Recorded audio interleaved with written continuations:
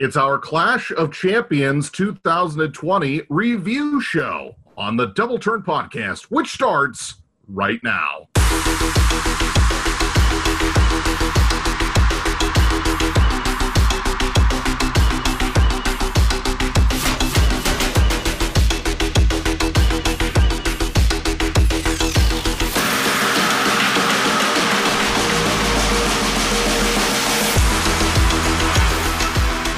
Right, ladies and gentlemen, it was a gold rush.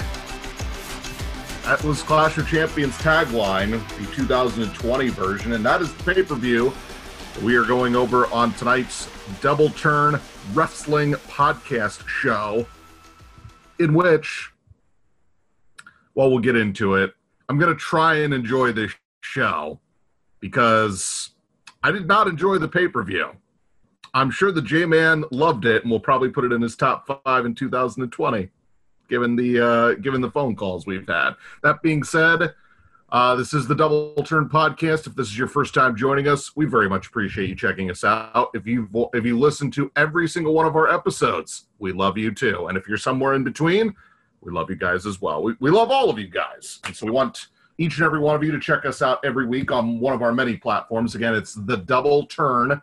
It's under podcast. You can find us on Spotify, Apple Podcasts, Google Podcasts, Stitcher, Breaker, Radio Public, Pocket Cast, Castbox, and the Anchor app. Our Instagram page is the Double Turn Podcast. Jorge, slaying the game over there, posting up good content. We have comments, questions, topic ideas, feedback, anything at all. We'd love you guys to come check us out there. Again, it's the Double Turn Podcast. You can also check us out on our private pages, the one and only J-Man19, Ross the Roboss 85, Boss Ross TDT on Twitter.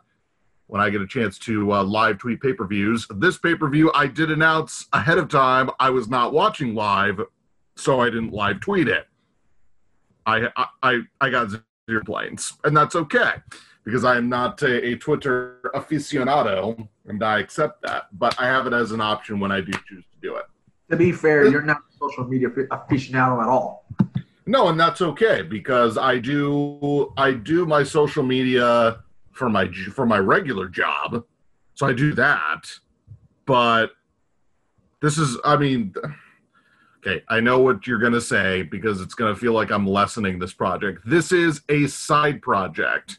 This is a project that we both decided to get into because we both like talking about wrestling. So, in a sense, that's what I have you for.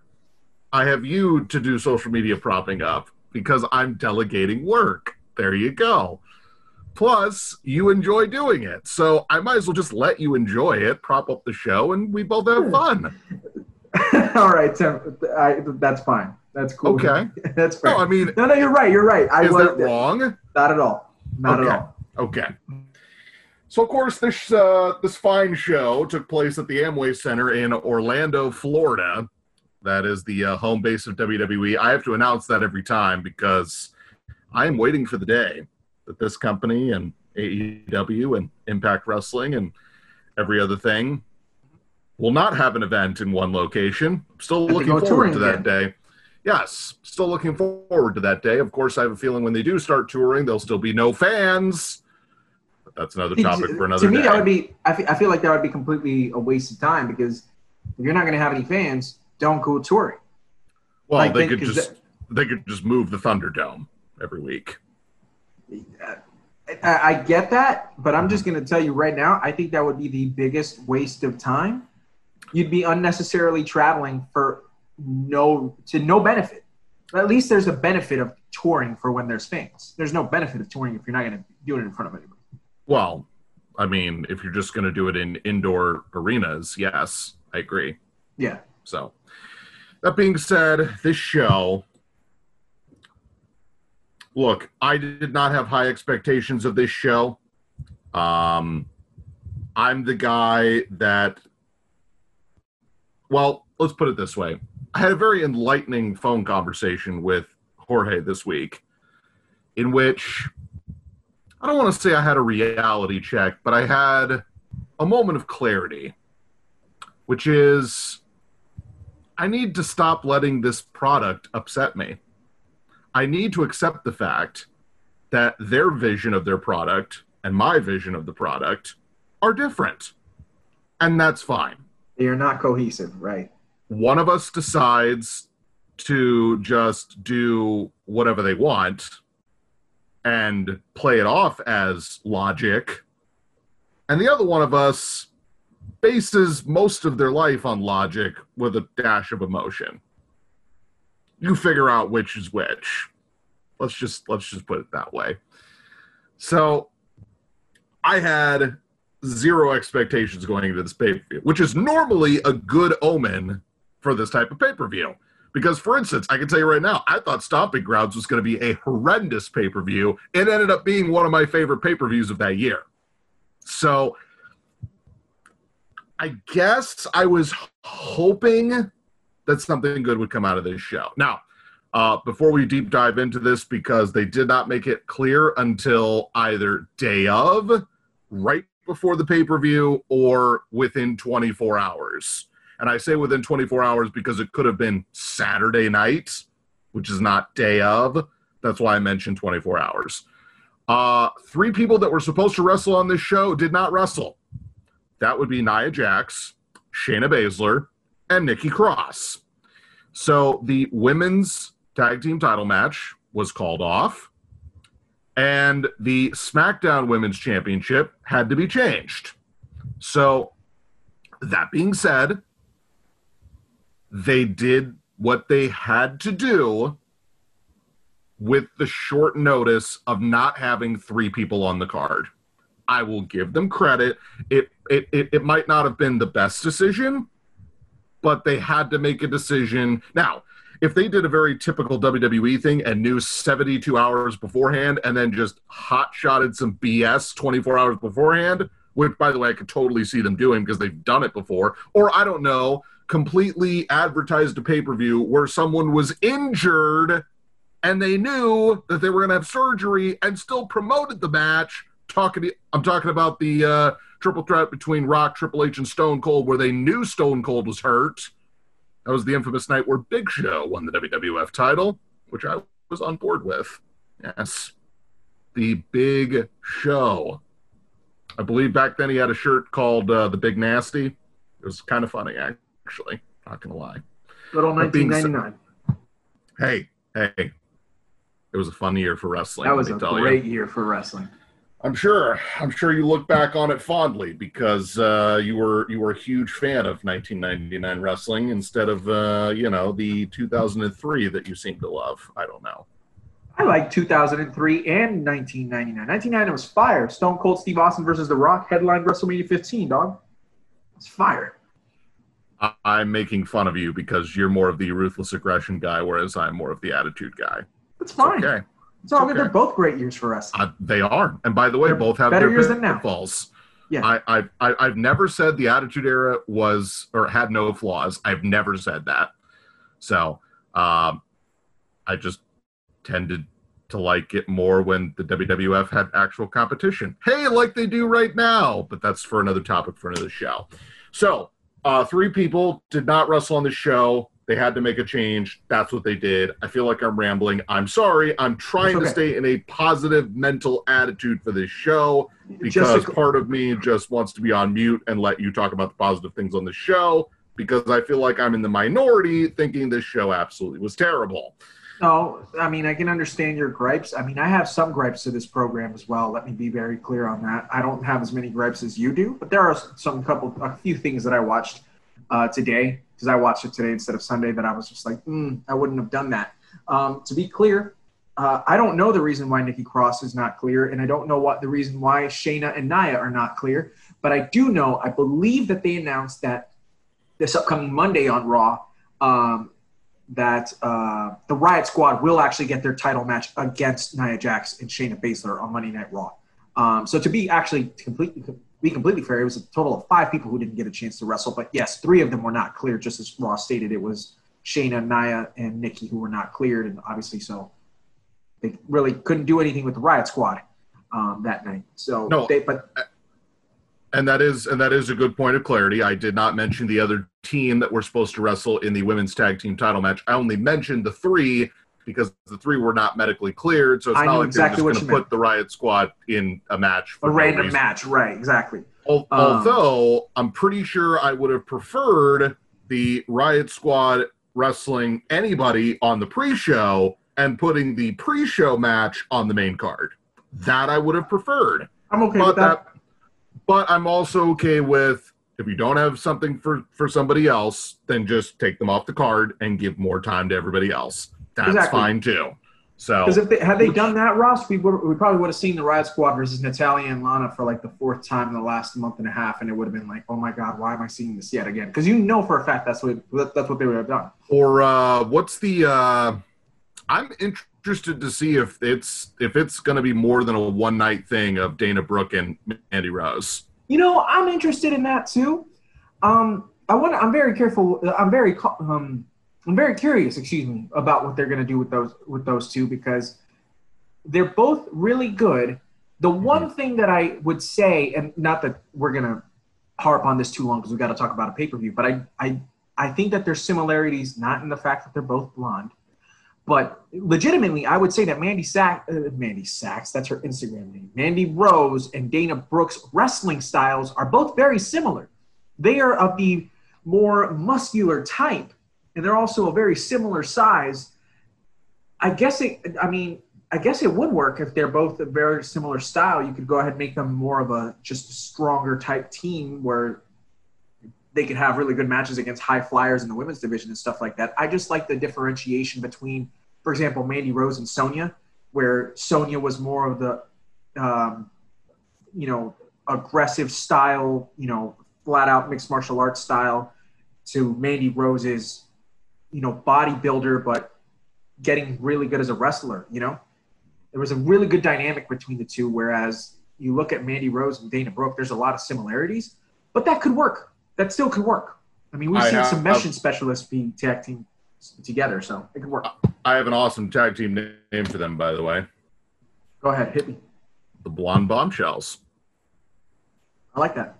I mean, I think it's simple. Watch. It's effective. Watch. They love that idea, and watch. They'll make Dana Brooke dye her hair like brown or something stupidly and ruin my idea. I don't know. Anyway. Well, remember, Becky Lynch had to dye her hair orange for a long time because she couldn't be a redhead because of Eva Marie. Hey, somebody else I haven't missed. That being said, this show... Wait, hold on. Eva or Becky or both? I was talking about Becky Lynch, but Eva Marie is doing very well with herself in...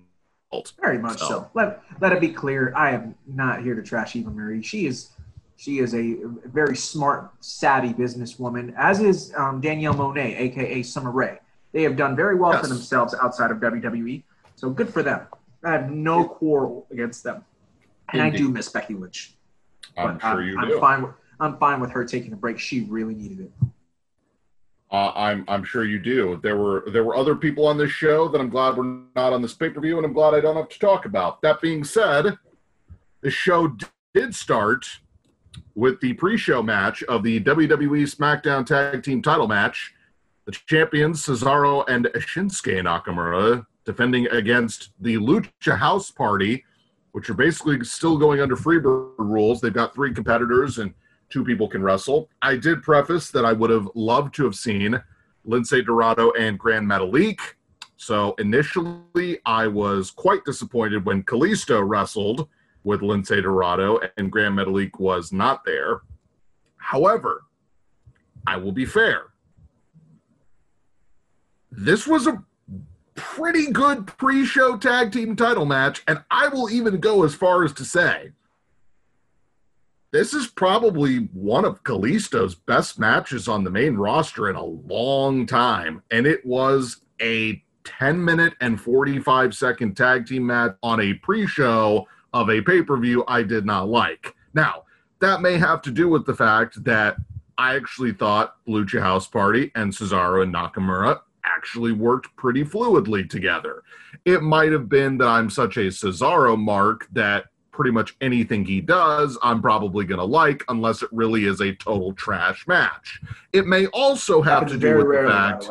Yeah. It may also have to do with the fact that my bar for Kalisto is so low that anything involving him that is, not a train wreck, maybe I just like more. This is also the same guy that beat Braun Strowman in a dumpster match. So true. But let me that out there. Let me allow you to look at the bright side on this, and let me defend you for a second, because yeah, it may be that your Kalisto bar might be a little bit low, but you and I are both big on Lince Dorado and obviously Grand Metalik, but Lince Dorado we both like.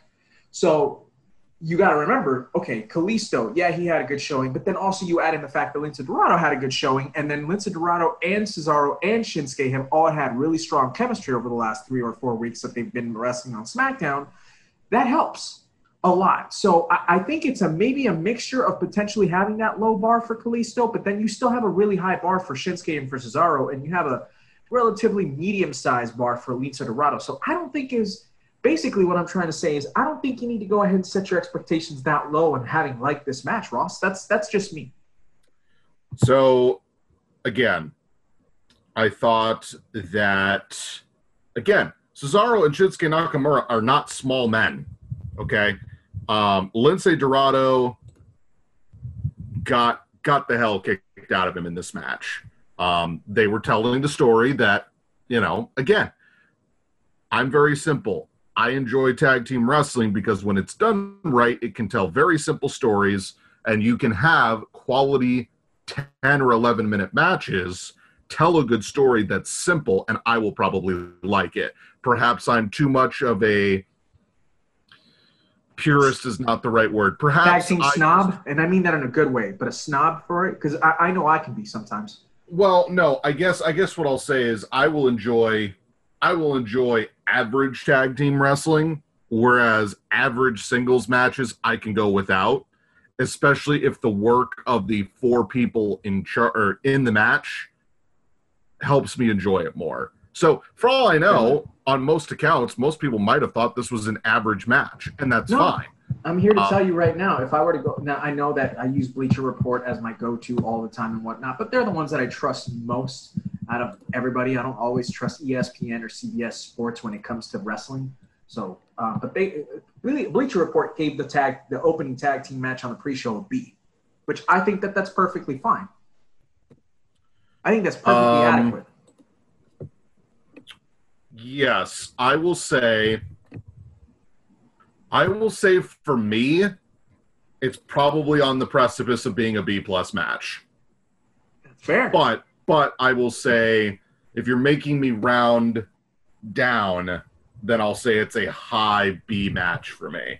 Okay. Again, I'm not saying anything was spectacular. I'm not saying go out of your way to watch this match, but given what I was going to watch for the rest of the show, this is one of the better matches on the show for me. It just is. Again, I already laid out my case for the fact that tag team wrestling I tend to prefer. When it's done well, simple stories are normally the best. And Kalisto fit in totally perfectly with the other 3 guys. And the right team won.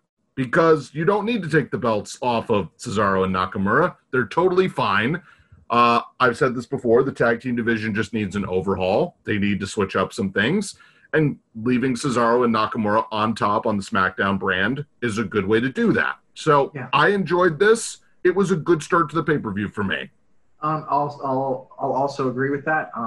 And I will say that, not only is the fact that Cesaro and Shinsuke need to stay on top, they're proving the reason why they need to stay on top right now. Like their chemistry has grown so much in the last 4.5.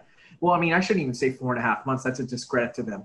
I should say, because they've been really teaming since January, Ross, is when they started kind of teaming together with Sammy. Because Sammy started to go ahead and be Shinsuke's manager out of late last year, and then Cesaro got brought in. So they've been teaming for a while, and people don't really realize that because Sami Zayn was the forefront of that group. But, I mean, it shouldn't come to you as a surprise that Cesaro is basically making everything around him work. And then you add in the fact that Shinsuke Nakamura is no scrub. He's not a scrub. He never has been a scrub. There was a reason why he got brought in with so much major hype from Japan.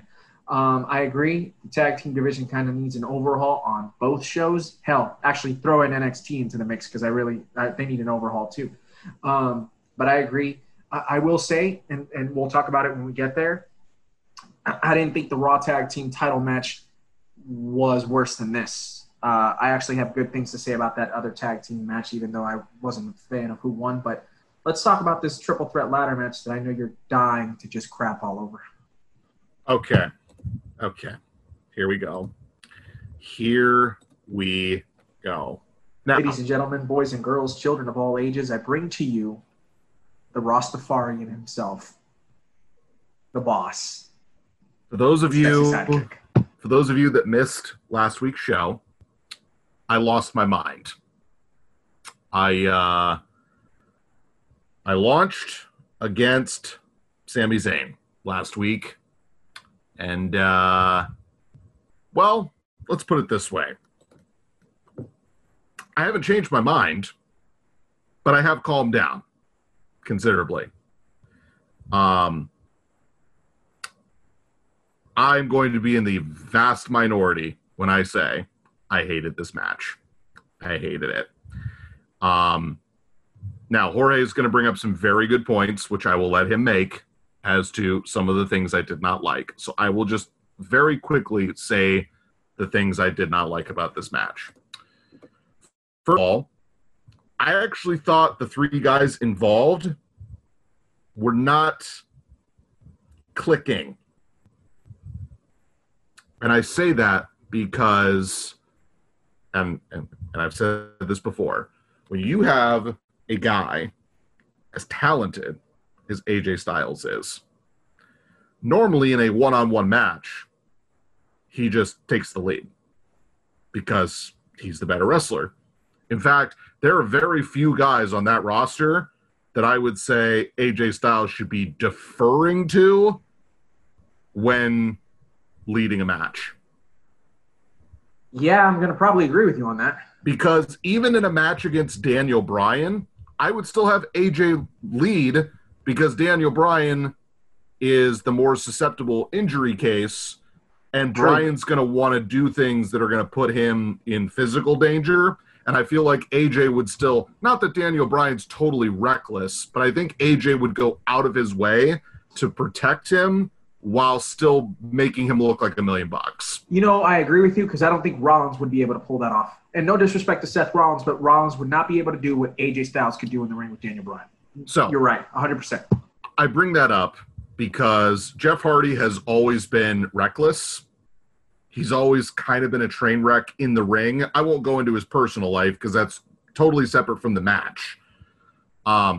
His style is literally live for the moment. It's literally, I'm going to take risks because that's my character. So now, in the format of a triple threat match that ended up being a ladder match, it worked. It's fine. And then you throw in the X factor of Sami Zayn, who I wouldn't call a ring technician. I wouldn't call super athletic. I would say that in a certain style of match, he will be fine. Now, I understand that I have seen matches with Sami Zayn with multiple people in it that have actually not been bad. I think it also has to do with the people he's in the ring with. So I don't know if Jeff Hardy made this match weird for me, or Sami Zayn made this match weird for me, or quite frankly, AJ just might have been kind of just there. And what I mean by that is AJ is so... Okay, remember, AJ came from the guy in Impact Wrestling where literally his entire gimmick was, I'm AJ Styles, I'm going to do really... Basically, he was a more technically gifted version of Jeff Hardy in Impact. He couldn't really cut a promo. Everybody loved him. He didn't really have a gimmick. And he was seen as a top guy. I know that's probably a very overly simplistic view of it, but if you go back in the early days of TNA, that was AJ Styles before he just became the man. Right, before he went to ROH and New Japan. Correct. I agree. Yes, and even in the latter stages of TNA / Impact, he was starting to go down that road. So I say all of that because a triple threat ladder match is tough. It's tough. Like, I wasn't an overly huge fan of that triple threat ladder match at WrestleMania. Now, I understand it was supposed to be a 3 tag team, 6-person ladder match, and they did the best they could with the 3 people involved with it. But there's always that, well, the ladder's in play, so let's just do multiple spots with the ladder. And it's no disqualification, so let's just try and do crazy stuff. So I hated the finish. I hated how the finish was set up. I hated the handcuffs. Now, I understand that Sammy winning is supposed to piss me off. I understand that. And guess what? That's the reaction they got from me. I was pissed off, and I almost turned off the pay-per-view because they did the finish that I knew they were going to do, and I was hoping they weren't going to do. Because what they're saying is, oh yeah, so Sammy was our champion. He left for medical reasons, so now he's back, so we're just going to give the belt back to him because he's a heel, and we have to get heat on all of our heels because that's the only thing WWE knows how to do is book heat for their heels. Literally, that's all they know how to do. So, by their logic, this match makes sense. However, in and throughout this match, I thought it was a bit clumsy. I thought their styles didn't mesh. And to me, this was just, all right, we got to get through this. Somehow, some way, Sammy's going to win the match. Logic be damned. So, I'm calm. I'm fine. I hated this match. I totally understand everything that you have to say. I didn't hate this match in any way, shape, or form. I'm also not going to lie to you and tell you that I completely loved it because I thought that there were some aspects of this match that to me were not the best, that there was a couple of botches, and I'm going to get to what you and I talked about over the phone that I really did not necessarily enjoy about this match, but I'll get to the positives. I did, for the most part, think that they all 3 clicked. I can understand why you would think they didn't. I'm going to tell you this right now. I don't think Jeff Hardy was the weak link in this match. And that's the first time I've said that Jeff Hardy hasn't been the weak link of something in the last 8 or 9 months. And I'm not trying to trash Jeff Hardy, but I have gone on record on this podcast that I'm getting sick and tired of them pushing him after he keeps doing dumb stuff outside of his personal life. But I'm not going to diss him for his personal life tonight. I'm not going to do that. I thought Jeff Hardy had a perfectly fine performance in this match. I thought AJ did his best to try and carry the both of them. And when I say both of them, I mean himself. I mean Hardy and Sammy. And I think, to me, Sammy, I wasn't a huge fan of how Sammy was in this match. And no, I'm not talking about like, oh, he's a heel and I didn't want him there. I just didn't. I feel like it wasn't clicking. And by the way, I'm here to tell you right now, if you're meaning to tell me that you're a ladder specialist because you've been in a Money in the Bank ladder match and you know how to push over a ladder, that's what makes you a Money in the Bank specialist. That is the dumbest thing Michael Cole and Corey Graves have ever said on commentary. That was idiotic. It was idiotic, and I have to get that out there right now. I was watching the opening promos, and everybody, and 3 of them were coming out, and they're like, they were showing clips of AJ in a ladder match and a Money in the Bank match. They showed Hardy doing a swanton onto Cesaro and Sheamus at WrestleMania 33, and then they went ahead and showed Sammy doing something at a different Money in the Bank show. And all it was besides Jeff, it was just AJ and Sammy just pushing a ladder over. Oh my gosh, they're brilliant. Like, that hasn't been done for the last 33 years. That pissed me off. But overall, I thought this match was pretty good. I I thought it was stupid how AJ tossed the ladder and then it hit Sammy and Sammy fell off and then he pretended to hurt his hand. Or not pretended, but he was like making it seem, oh, I hurt my hand. And then the camera angle from above the ladder clearly shows that nothing happened to Sammy. Nothing at all. And I'm like, if you guys saw that the ladder didn't hit him, it's a really bad idea to show that angle where it completely shows the botch. And then they showed the botch 5 separate times consecutively.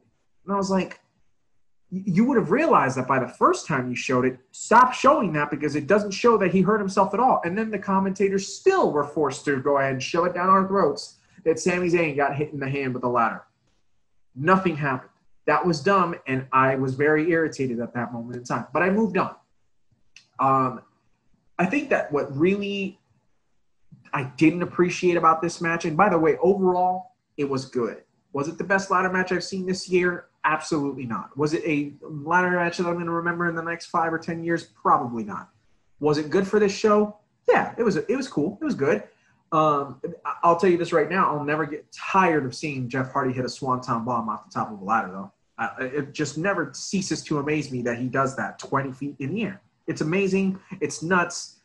And this is where it made me mad because Jeff Hardy probably hit the best swanton I've ever seen him hit in 20 years. Legitimately. I'm not exaggerating when I say this. It was one of the best ones I've ever seen. It was better than the one that he hit at WrestleMania 2000 on Bubba. It was better than the one that he hit at WrestleMania X7. It was better than the one at WrestleMania 33 because he completely missed Sheamus. It's the best one I've ever seen, with maybe the exception of the one they hit on CM Punk at SummerSlam in 2009. It was flush. It folded Sami in half. It completely snapped that ladder. Sami Zayn had no reason to be alive for the remaining 6 or 7 minutes of that match. I picked Sami Zayn, mind you, and I didn't mind him winning. But I mind him winning when he takes a swanton off the top of a ladder and is completely folded up and has no reason to be a part of the finish of that match, let alone still be cohesive enough to remember to go ahead and put a handcuff on AJ and get him snapped on the ladder, and then Jeff Hardy getting his ear handcuffed into the ladder. Or ear cuffed, if you will, right? Sami Zayn shouldn't have been cohesive enough to be able to do that. And to me, that was illogical booking. Like, to me, the way that you do it, if you want Sami Zayn to be really the one that's outsmarting everyone, then he moves at the very last second when Hardy's coming down on that swanton, and then have Hardy get knocked out of the match because it still makes Hardy look good because he was crazy enough to try it, and then Sami just got lucky to move out of the way, right? But no, they chose to have Sami take a swanton and in some ungodly way be able to not only beat Hardy but then beat AJ too and outsmart AJ. That makes zero sense to me. So, first of all, I said I hated the handcuff spot. They have done the Jeff Hardy ear spot. They've now officially done it to death. Yeah, well, I mean, they did it last year in the Hell in a Cell match with Randy Orton when he took the screwdriver. Right, I remember that. So, now, I understand people liking it. Like, if you're going to put a target on yourself, I get it. Okay. I'm not faulting anybody who likes the match. Okay? It's your opinion. However, had I liked the match up until the end, this would have been a perfect example of 4-star meal, crap for dessert. Because to me, the finish was completely, it just sucked. And again, if the reaction is I'm supposed to be pissed off that Sami Zayn's the champion, then they got the reaction they wanted. So I don't know where they go from here. I mean, I would assume that he's just going to go back to hanging out with Cesaro and Nakamura again, and they're all going to have titles again. If they let him back in the group, yep. I would presume that they would just do that because I don't see Cesaro and Nakamura turning babyface, and I don't see Sami Zayn turning babyface. And if the story is that he left for medical reasons, which is the truth, I don't see why they wouldn't just put that group back together. So Another thing I will say that to me bothered me is that this was the longest match on the show. Oh, this match went entirely too long. This match went way too. This match went 26 and some odd minutes, and I was like, "What?" Yes. This match had no reason to go 26. Like, if this would have gone 20, I would have been perfectly fine with that. But 26 was way too goddamn long. Yes. So, I don't know. This had a lot of ups, but the downs of it were quite downing. They really were, because again, to me, okay. And I brought this up to you over the phone, and I'll bring it up to the listeners that are listening to us right now. I want you to do me a favor and watch yourself the really, really good TLC match between Jeff Hardy and CM Punk in the 2009 edition of SummerSlam. That match is basically, the reason why it ends is because Jeff goes for a swanton off the top of a 20-foot ladder and puts Punk through an announce table. Okay, who's taking the brunt of that? Punk, not Hardy, but Punk. Yet, Jeff Hardy is the one that ended up, quote-unquote, taking too much of the brunt of that, and he couldn't make it into the ring, and Punk ended up doing so, and then retrieves the World Heavyweight Championship. That makes zero sense to me. In the same way that Sami Zayn, deep into the match, I could understand if Sami took a swanton 5 minutes into a 26-minute match and was out of it for 10 minutes and was able to somehow recover and then was giving ladder shots to everybody. I might let that pass. I might. But you're meaning to tell me that in a 26-minute match, this happens like 18 minutes in, 19, he takes a flush swanton off the top of a ladder through another ladder, and then he still has the wherewithal to be able to go ahead and get up and not beat just one, but two men and outsmart them by handcuffing one to his ear to the ladder and then outsmarting the best wrestler in the world? You're meaning to tell me that I'm supposed to believe that? No. I'm going to tell you GTFO every single day. So I just, again, not a fan of the Sami Zayn. Now, I will say this. Because we are officially going to have a draft, I'm not going to say I totally 100% called that, because it was just that time of year and I didn't say specific dates. But it is coming up here. I believe it's a week from tomorrow. It will be the first half of that draft, because SmackDown will get first, which is very odd that SmackDown's going to have first crack at the draft. It's been so many years that Raw has been seen as the first show to get everything, and I don't know what type of format they're going to do. And because in years past, it's been like for every 2 picks, SmackDown gets, Raw gets 3 because they're a 3-hour show, and I don't know where NXT is going to come in. And I don't know. So we may have to speculate on that and have some type of reaction once the draft is over. Whatever show is that week, we may have to spend a little bit of time on the draft. Just preview that now. We may have to do that. Just an FYI for the show and, of course, the audience. So, well, actually, I'm cool with that, because I think the week after, the week that we're back after the draft, that's supposed to be the show that we have Matt from Wrestling with Respect on. So we'll be able to also go ahead and get some of his thoughts along with that. So it'll be a nice discussion for us to kind of open the show with before we move into our women's wrestling special for that show in a couple weeks' time. Excellent. I like that. So I bring that up because it makes more sense that AJ doesn't win the title if he's moving back to Raw, which I have my thoughts about that, but I don't want to get into it. So if he's not staying on SmackDown and that's the direction you want to go, Sammy just getting the belt back, then this makes all the sense in the world. So I hear that. I hear that. So again, I hated it. Jorge liked it. I moved on with my life. Yeah, I liked it, but again, let me be very clear. I'm still going to be critical of the things that needed fixing in this match, because this match in no way, shape, or form was at all perfect. At all. I have to stress that. The Raw Women's Championship was next in the second shortest match on the card. And yes, Asuka was involved in the 2 shortest matches on this pay-per-view. I don't need to get into the narrative on that because, they were 2 different matches. But sure. The Raw Women's Championship match was against Zelina Vega. Now, I know the internet is buzzing about how much they thought Zelina Vega had a good match against Asuka. I will remind everybody that it's Asuka, and yes, I know she has not had great matches with everybody. So, it does take two to tango. I will say that Zelina played her part adequately. I'm not blown away by this performance. I don't think she should be getting another Raw Women's title shot. And I really don't need to see her wrestle that often. That's me. But I've also seen her wrestle more often, and I really don't know how much better she's got. Okay, has she improved in the last 7 years? Yes, she has. I'll give you that. She has. But in the grand scheme of things, this is the state of the women's division right now.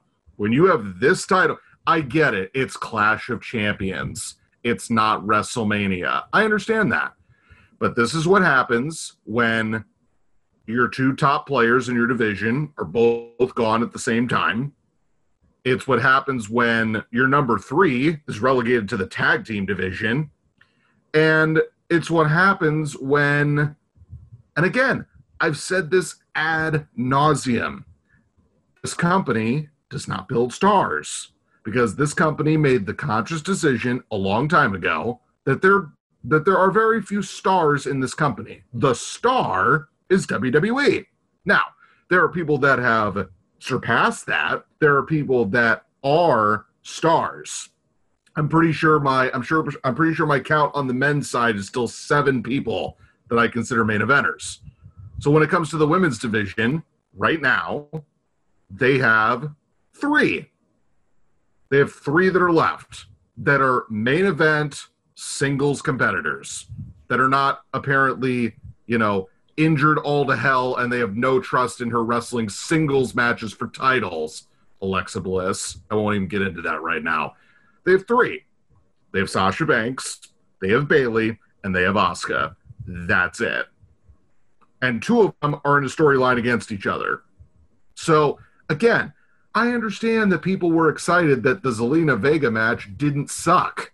Okay, that's a really low bar that it didn't suck. I'm not going to say it was a great match. It was 7 minutes and like 40 something seconds. Asuka won. I moved on. That's the state of the division. That's not a good thing.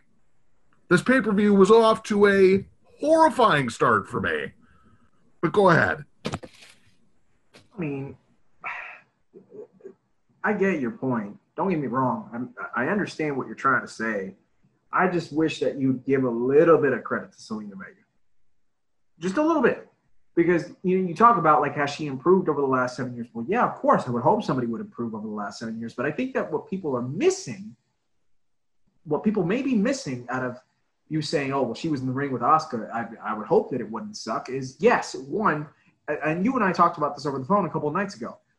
It's not easy to have a match with Asuka. It's just not. Like, she is head and shoulders above almost every single woman competitor on the planet. There's only really one person to me that is just above her. And guess what?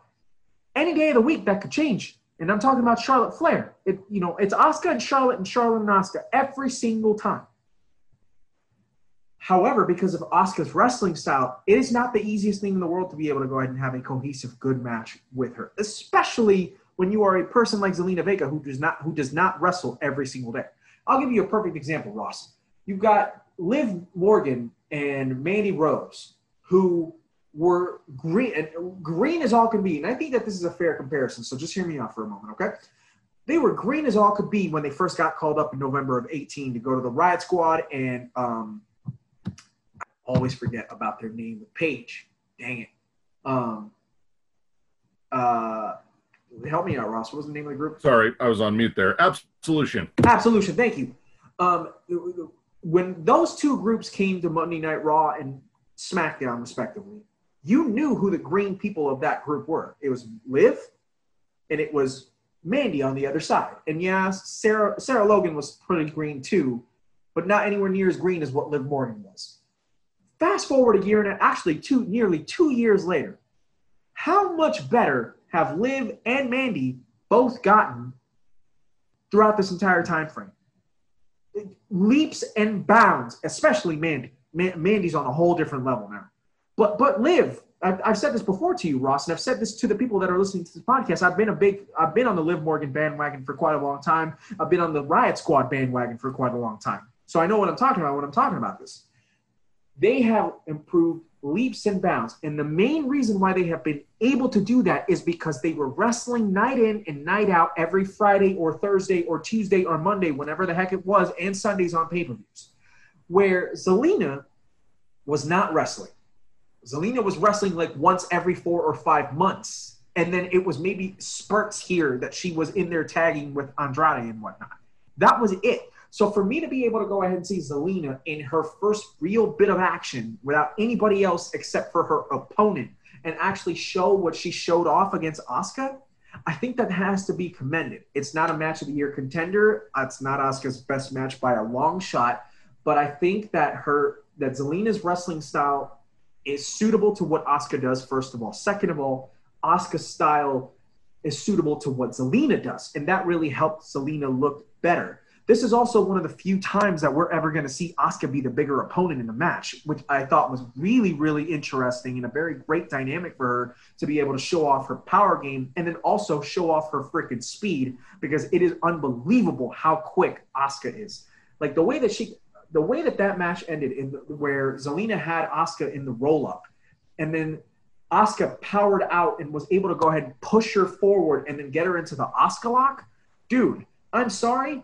That was awesome. And yes, that's on Asuka, not necessarily on Zelina. But of course you can't be like, oh, well, I got to give credit to Zelina because she's so damn small.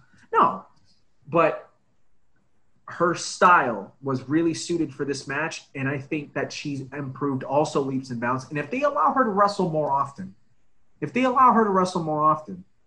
against different styles, I think we can see even more improvement out of Zelina. To me, I'm here to tell you this was a really good thing for Zelina Vega. Would I have made it a Raw Women's title match? No, but then who are you going to put her in the ring with for people to be able to see Zelina isn't as bad as you think she is, especially when you put her against somebody who knows what they're doing in the ring? Because that's the other thing. You can't go ahead and criticize and say somebody sucks, but then you're putting them in the ring against somebody else who also sucks. You know, the whole point of professional wrestling at times needs to go ahead and be for somebody's good things to be highlighted, right? Sure. And I think Asuka really helped highlight the good things about Zelina Vega in this match. I just think in this case you are just the eternal optimist, and that's why I love you. But this is, I hear you. Look to me, and not just to me. Asuka's tremendous, and the hand that she's been dealt for the better part of 3 years is just it's just it's just disturbing. I agree. And I'm sorry, I'm still not happy about how she initially won the title. It was just given to her. Oh, from when she got the Raw Women's title from Becky in May? Yeah. Okay, gotcha. Because, again, I would have much rather have seen Shayna beat Becky at WrestleMania, and then Asuka beat Shayna, and then that's your feud for 2020 is Asuka and Shayna. I totally understand that. But they decided not to go that route, and because they decided not to go that route, I'm stuck watching Zelina Vega wrestle for a title. True. But again, it's here nor there. It is what it is. Okay, it is. Now, I may be an apologist for the next match, and I don't care. Bobby Lashley versus Apollo Crews for the United States Championship. This match only went 8 minutes. I have said for a long time that Bobby Lashley is severely underrated, and I think he's severely underutilized. I am so happy that they put him with MVP, because every time he and MVP have been together, he's been made to look like the guy he needs to be made to look like. Hey, he's the CEO of the Hurt Business, baby. I love that. I love it. I do love their new theme. I played it for some listeners of the show and for you. It's nothing over the top. It's simple. I like it. The Hurt Business. I'm willing. Trust me. Out of all the groups in WWE right now, I'm not saying they're the best. They're far from the worst, and they've got potential. That's all I want to see. Okay, so I'm not saying it's going to go anywhere. I'm not saying they've got all these great plans. I'm not going to give it that much, promise and prosperity. But for now, for what it's doing, it's fine.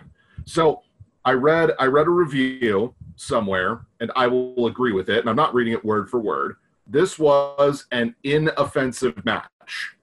And what I mean by that is this. Did I at any point think Apollo Crews was going to beat him? No. They have told that story.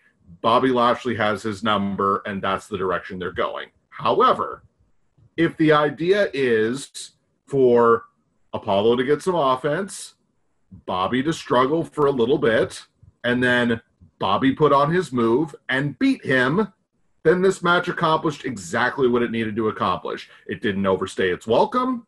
Could it have gone a few minutes longer? Yes. Did it need to go much more than that? No, because it only went 8 minutes. So would I have given it 10 minutes and told a slightly longer story? Sure. But, this match could have also happened on Raw, and it probably would have been just fine. You have to build Bobby Lashley, and you have to do it gradually. Because if you shove Bobby Lashley down people's throats, they will reject it. Because they've rejected every other time they've tried to do it. Except for one instance, which I reference every time I mention Bobby Lashley, which is Impact. When they actually slowly, gradually built him up as the monster, it worked. So, if the plan is for Bobby to just slowly but surely gain momentum, pile up wins, put some shine on the U.S. title. They already put a new plate on it. It looks a little more streamlined. It looks a little less cartoonish. Now, I'm not saying the American flag is cartoonish. What I'm saying is, out of all the belts they have, it was, that one is bright colors, whereas all the rest of look, it was different, but it just felt a little out of place. So I know what I'm saying is, now it looks like every other title. I don't know. I think the United States title needed a little extra shine on it. And so it fits the gimmick. It fits everything else. This was a nice way to further the story. I was not offended by the match. It wasn't a great match, but the right guy won with his finish. Everybody moves on. The Hurt Business stays strong. I'll tell you this right now. First thing, I want to go ahead and just comment on what you said about the title. I still think that it's probably the most, how do I put this? To me, it's the most different looking title of the bunch on the main roster right now, Ross. You look at the WWE and Universal Championships, they are exactly the same, except one of them is a blue strap and the other one's the regular black strap. And then you look at the IC title. The IC title almost it's been 6 months since they debuted that title, and I'm still trying to come to grips with it. Yeah, I don't like it either. I'm still – some days I'm like, it looks good. Other days I'm like, I'm not feeling it. I look at the United States Championship, and it's super different looking. It's got the big golder plate around it. I think that the American Eagle is, it's not subtle. It's not subtle because you can definitely tell there's there's a bald eagle on the middle of the title belt. But I don't know. Maybe because of the gold, it makes it work. There's less red, white, and blue, which I think takes away from the cartooniness of said title. And I'm talking about the WWE title, not the WCW United States title, because the WCW United States title was simple. It had an elegant look, and it looked cool without overshadowing the WCW championship, and that was important. I agree. Ever since it got re-debuted in 2002 with the WWE, they've added the red, white, and blue with the flag, and yeah, it's cool, but the plate was always too small, and it just never looked as good as the Intercontinental Championship, whether it was the black strap or the white strap. That being said, they're doing stuff with the U.S. title, and I can appreciate it. Bobby Lashley and the Hurt Business, I hope there's something down the horizon because there's a lot of momentum being built around him right now, and it's starting to get me hyped up a little bit, Ross. It is. I'm starting to like what's going on. I've been liking what's been going on for the last couple of months. They added now Cedric Alexander, and all I can say is, like, I see something over the horizon. I'm just trying to make sure that it's something that I love. Because you can't go ahead and put me in the car and me put on my seatbelt and me be excited to know we're going to a surprise place and you go ahead and get me there and it's McDonald's. Don't get me to McDonald's, WWE. Right. I need a filet mignon or a ribeye medium well, baby. That's what I need. And you're getting me kind of hyped up. You're bringing out some nice appetizers. You're doing some good stuff. One of my favorite things about this match was the fact that Cedric Alexander and Shelton Benjamin were not allowed at ringside. The only people that were allowed at ringside to go ahead and keep things even were Ricochet, when he came out, obviously, with Apollo Crews, and MVP was allowed to go ahead and come out with Lashley. He made it simple. It made it be that MVP couldn't get involved, but then Ricochet couldn't get involved. I like simple storytelling. I'm cool with that. Bobby Lashley looked like an absolute $1,000,000. Yes, this match went 8 minutes. I understand that, but I've already seen them go 10 minutes at SummerSlam, and I already saw them go 10 minutes at Payback. I didn't need to go see them 10 minutes one more time. Like, to me, Bobby Lashley has already beaten him twice. Of course he's going to have the advantage. I appreciated the fact that Apollo Crews got in as much offense as he did, and he made him look strong, by the way. Apollo Crews didn't look like a pansy in this match. Apollo looked fantastic, but you just knew that Apollo can't hang with Bobby right now. Franklin Roberto Lashley. He can't hang with him right now. Bobby Lashley's killing him. The way that this match ended, I was a huge fan of, Ross. That pop-up choke slam that he did on Apollo Crews, the amount of elevation that Lashley got on Crews. And by the way, ladies and gentlemen, let it be known right now. Apollo Crews is short, but Apollo Crews is not light. Apollo Crews is a good, 215, 220 on a good day. This is not a small man. He's just short. He's like me. And for Lashley, and again, Lashley's also a freak of nature. He's 6'3", 275, 280. So, it makes sense. He is near identical in size to Brock Lesnar. He might even be a little bit bigger than Brock. Let's just be honest. But that choke slam was so sick. It was awesome. And then the full Nelson, man. It's just, you can't. That was a great way to end this match. And I appreciated the fact that Apollo tried to fight out of it. It wasn't a quick tap out. He's like, nah, man, I can't tap out to this a third time. Not again. And then he has to. That's how devastating the Hurt Lock is. The fact that Apollo Crews has now had to tap out to it not once, not twice, 3 consecutive times on 3 consecutive pay-per-views. So I'd like to point out that, and I will take credit for this, actually. Did I not say Bobby Lashley's finisher needs to be a submission hold? Now, you did. You said the torture rack, but yes. I did vow that it should have been the torture rack. However, I'm fine with this. Yeah, it's about as close as you can get to a torture rack. I said at the top, he's undervalued, he's underutilized, and if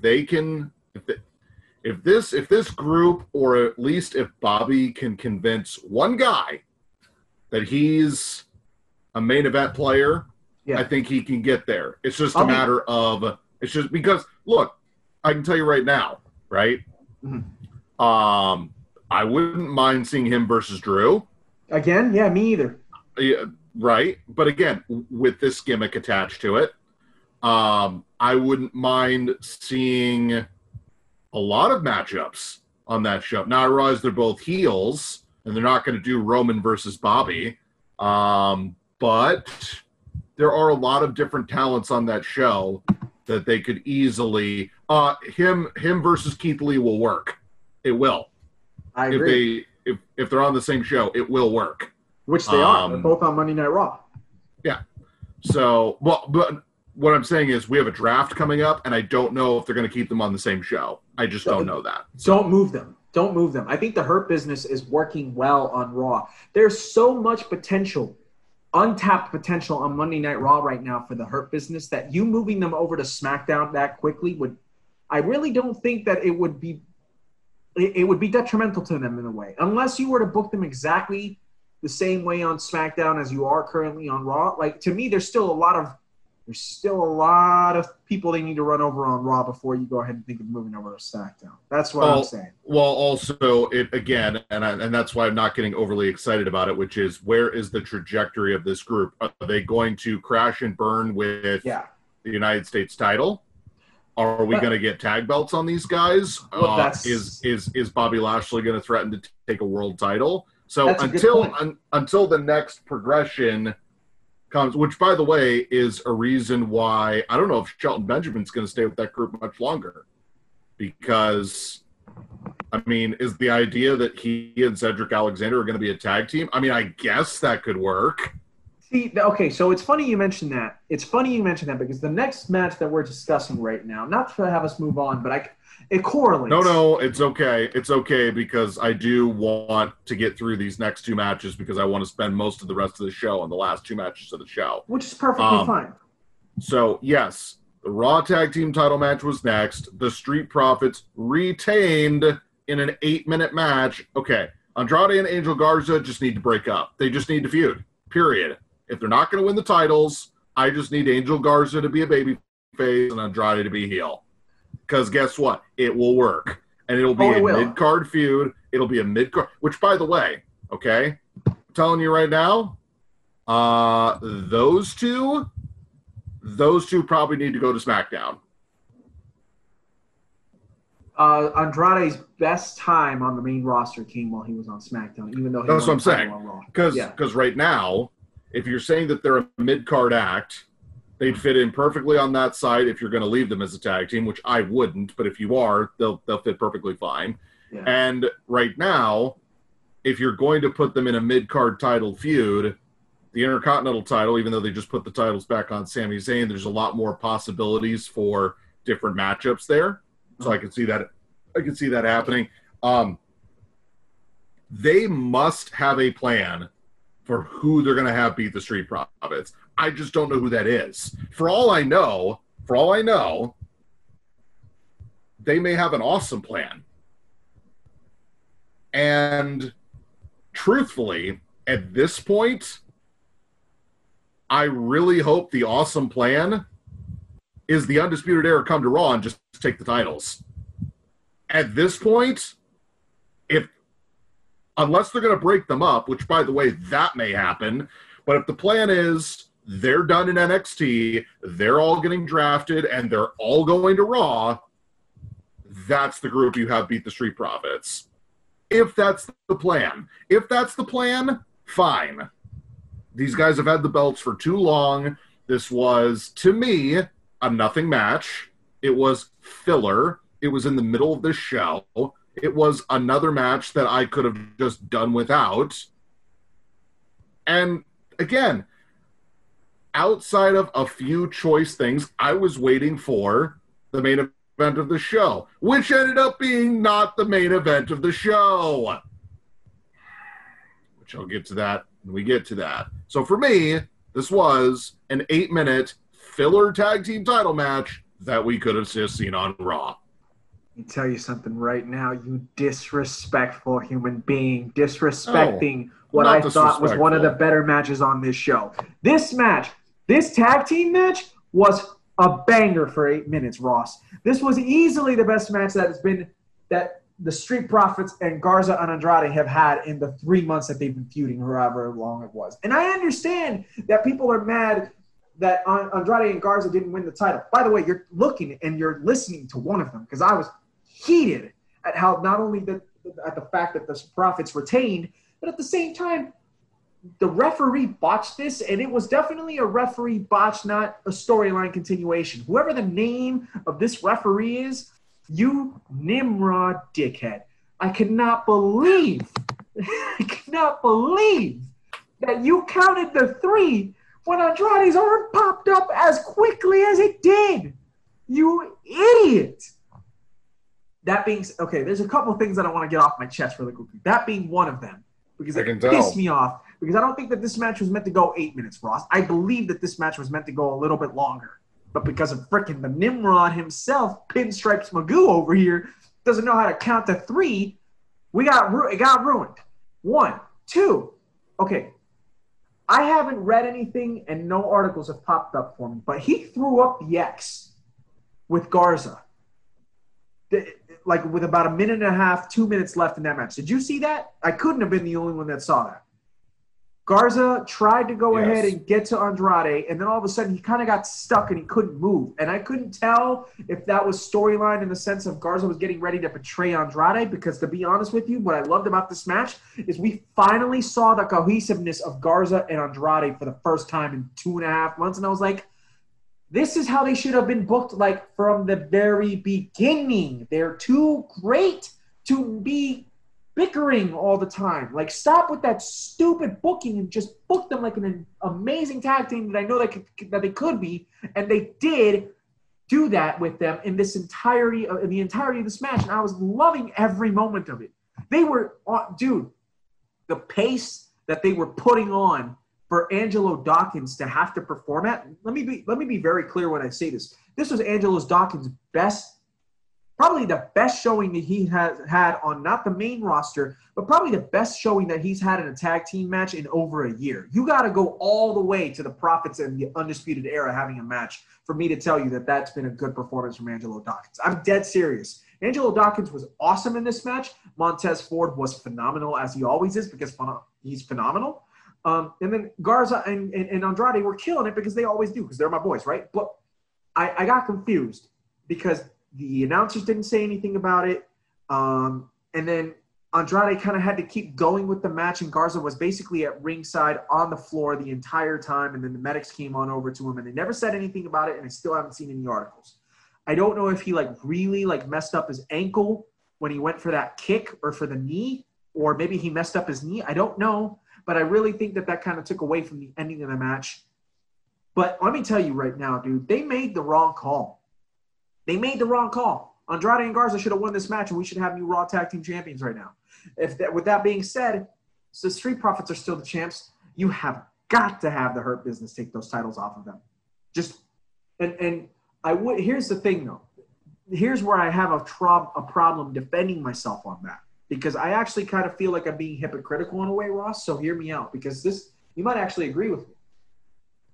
My problem with me having the Hurt Business take away the titles from the Street Profits is that I think the more logical tag team, when I really think about it, is probably Cedric Alexander and Shelton Benjamin, when I originally thought it should be MVP and Shelton Benjamin. But Shelton Benjamin and Cedric Alexander haven't wrestled together, whereas Shelton Benjamin and MVP have. So from a chemistry thing, it should be Benjamin and MVP. But I don't think MVP should be the one repping as a tag team, because I feel like he is the face of the franchise, even though Bobby is what they're being built around. But MVP's the mouthpiece, right? So I feel like I'm almost being a hypocrite when I say it's Alexander and Shelton Benjamin should have gone after the titles, but they have zero chemistry to go off of with one another. They haven't been a team that's been tagging for even once. So I feel like even though you'd be cool with the Hurt Business taking the titles away from the Profits, you might even say it's two single stars coming together. And it just so happens to be that they are part of a stable. What are your thoughts on that? I think that if they were going to put the titles on them, I think they should have done it a while ago. On the Hurt Business? Yes. Okay. Which is why I think they're going to bring in a team from either NXT, or they're going to move in a team that's, just coming back to take those titles as kind of a shock thing, maybe on that Raw. They'll get drafted that night and they'll take the titles from the Street Profits that night. I could see that happening. And I just don't see that being the Hurt Business. But if you were going to go the Hurt Business, I would think it would be Shelton Benjamin and Cedric Alexander, which I don't know how good of a team that would be. I just don't know. But your point is valid. your point is valid, and I agree with you about the Shelton Benjamin and MVP thing. So yeah, but that being said, dude, like, first of all, I hope Angel Garza's okay.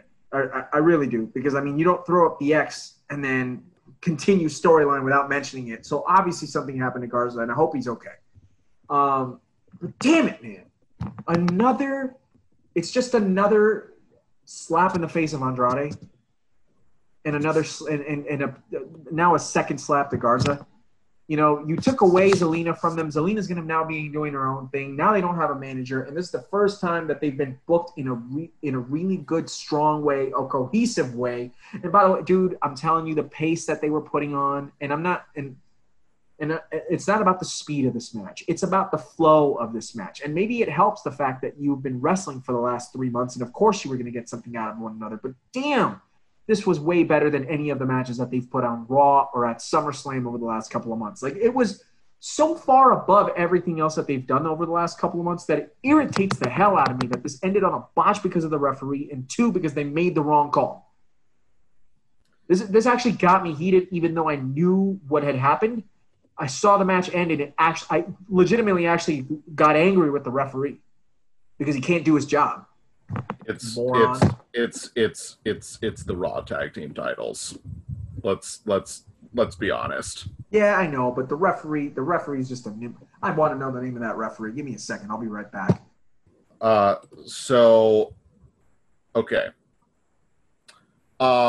In the middle of this, by the way, R-Truth regained the 24/7 title from Drew Gulak.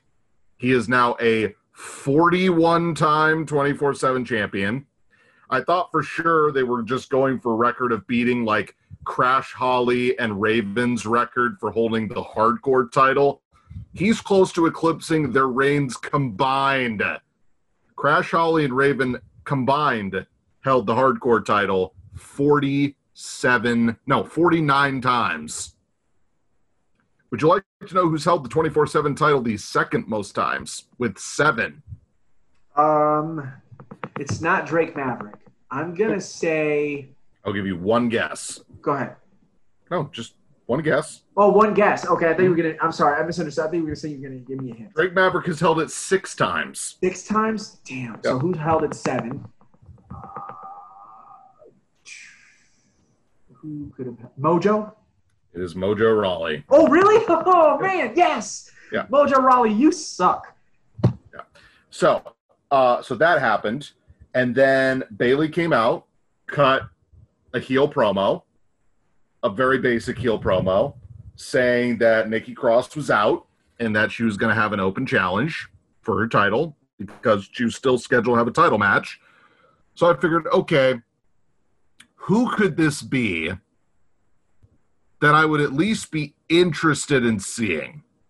Because Sasha would be cliche. I don't think anybody's coming back, and the draft isn't happening for another week. So they're not just going to blow somebody switching brands when they're doing a draft in a week.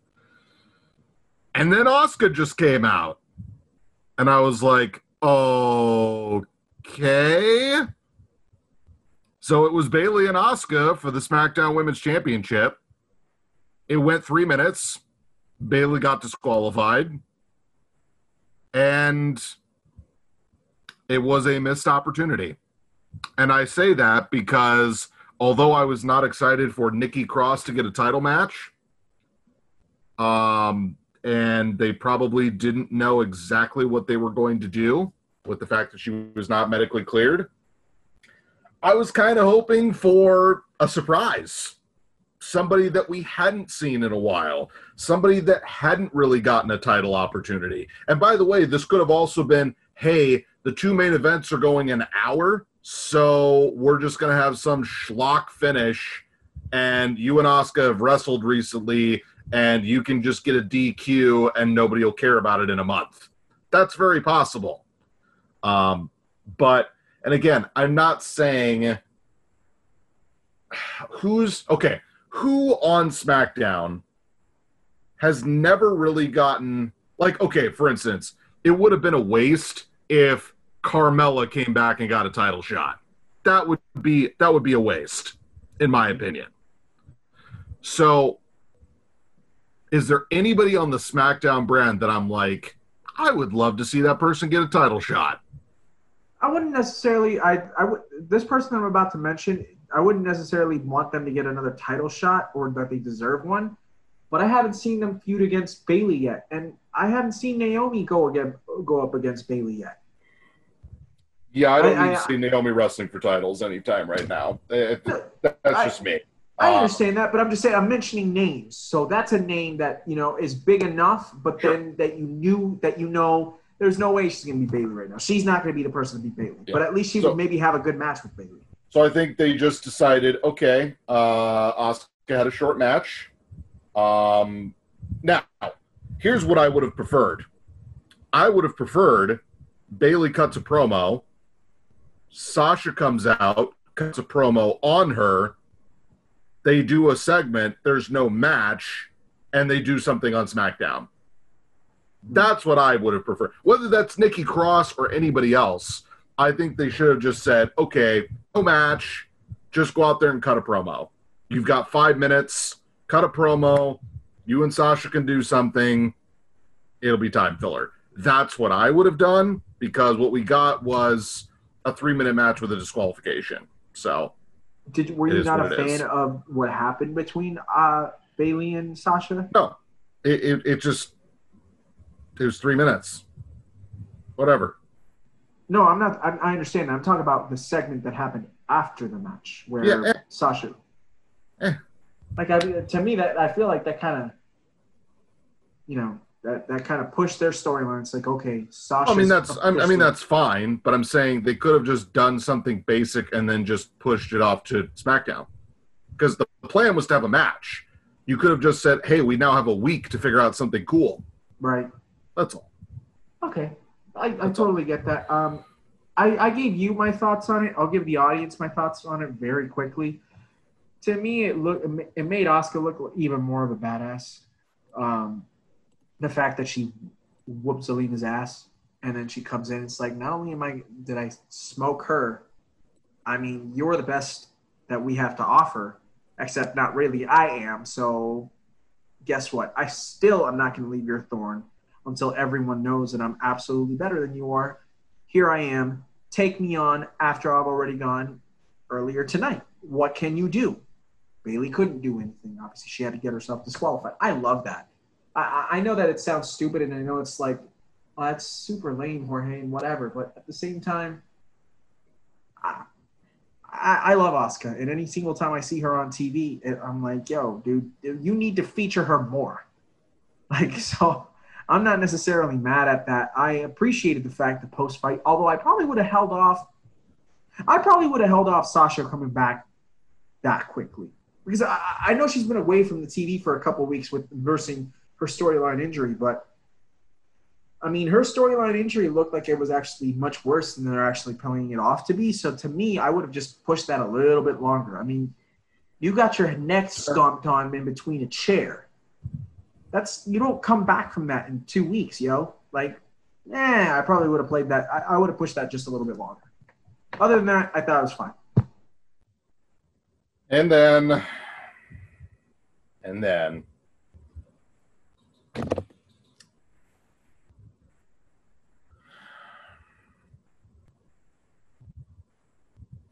I don't know what you want me to say. I really don't.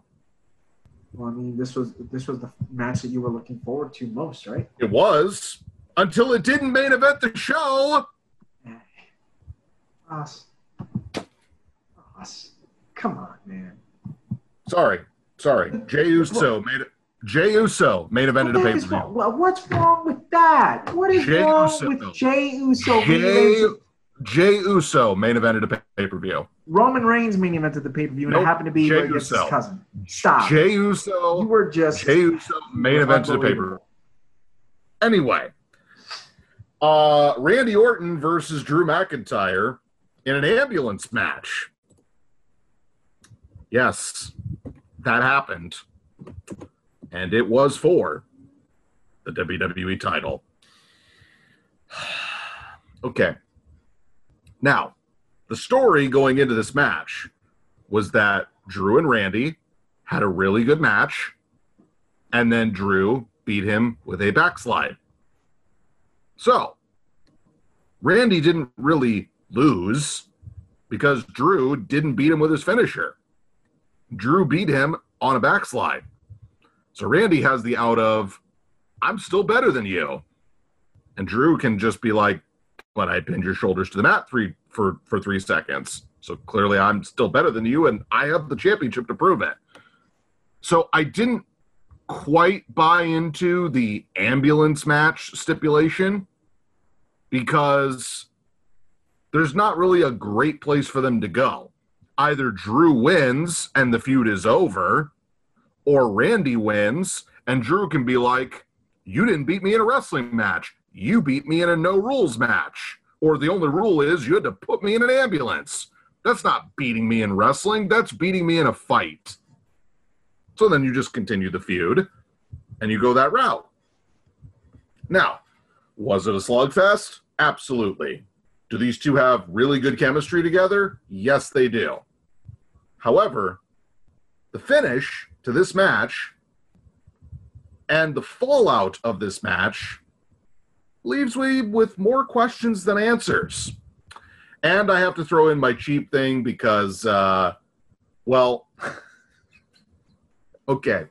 I'm going to make a very, very obscure reference, and I don't care. So Shawn Michaels showed up, and Shawn Michaels decided to do the slowest punch knocking Randy Orton off of an ambulance I've ever seen in my life. Now, what did this remind me of? Oh, yes. For those of you that know me, I am what you would call a video game enthusiast. This reminded me of the ending to Jax in Mortal Kombat 4, which is, Sonya Blade and Jarek are outside of a cliff. Jarek almost falls off a cliff, throws Sonya over the cliff. Jax then picks up Jarek by his neck and then just talks a bunch of trash, waits, and then just drops him off the cliff. That was pretty much what Shawn Michaels did to Randy Orton on top of an ambulance. I have no words. Shawn Michaels legitimately is the guy that hangs around NXT with a baseball cap and says, I'm a legend.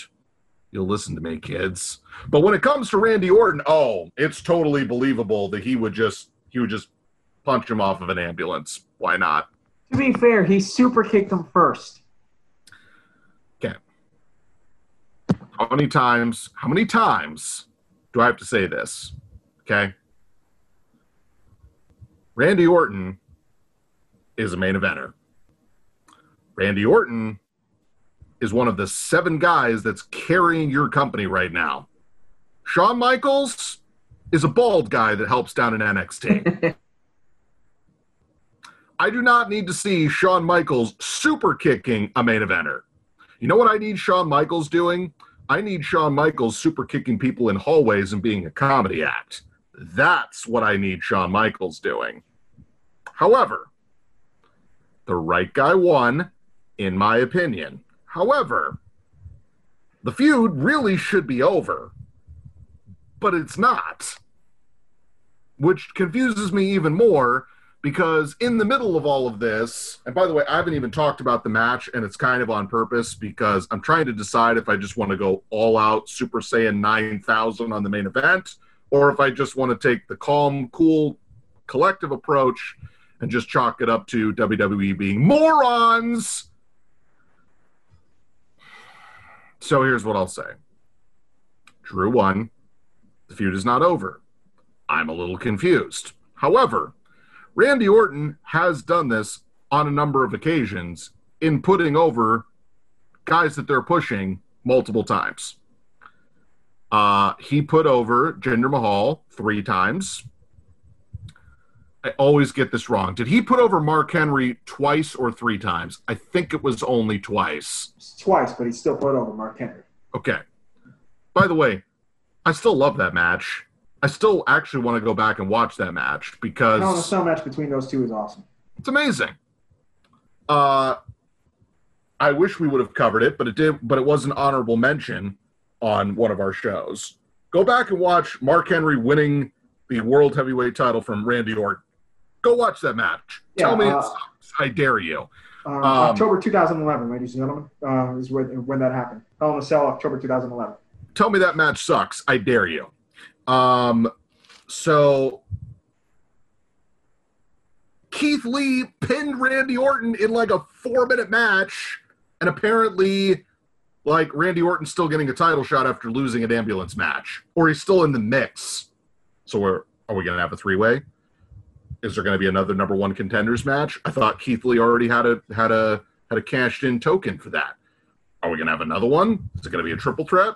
Is it going to be a 6-man Hell in a Cell 2000 style? I don't know. I don't know about that match, by the way.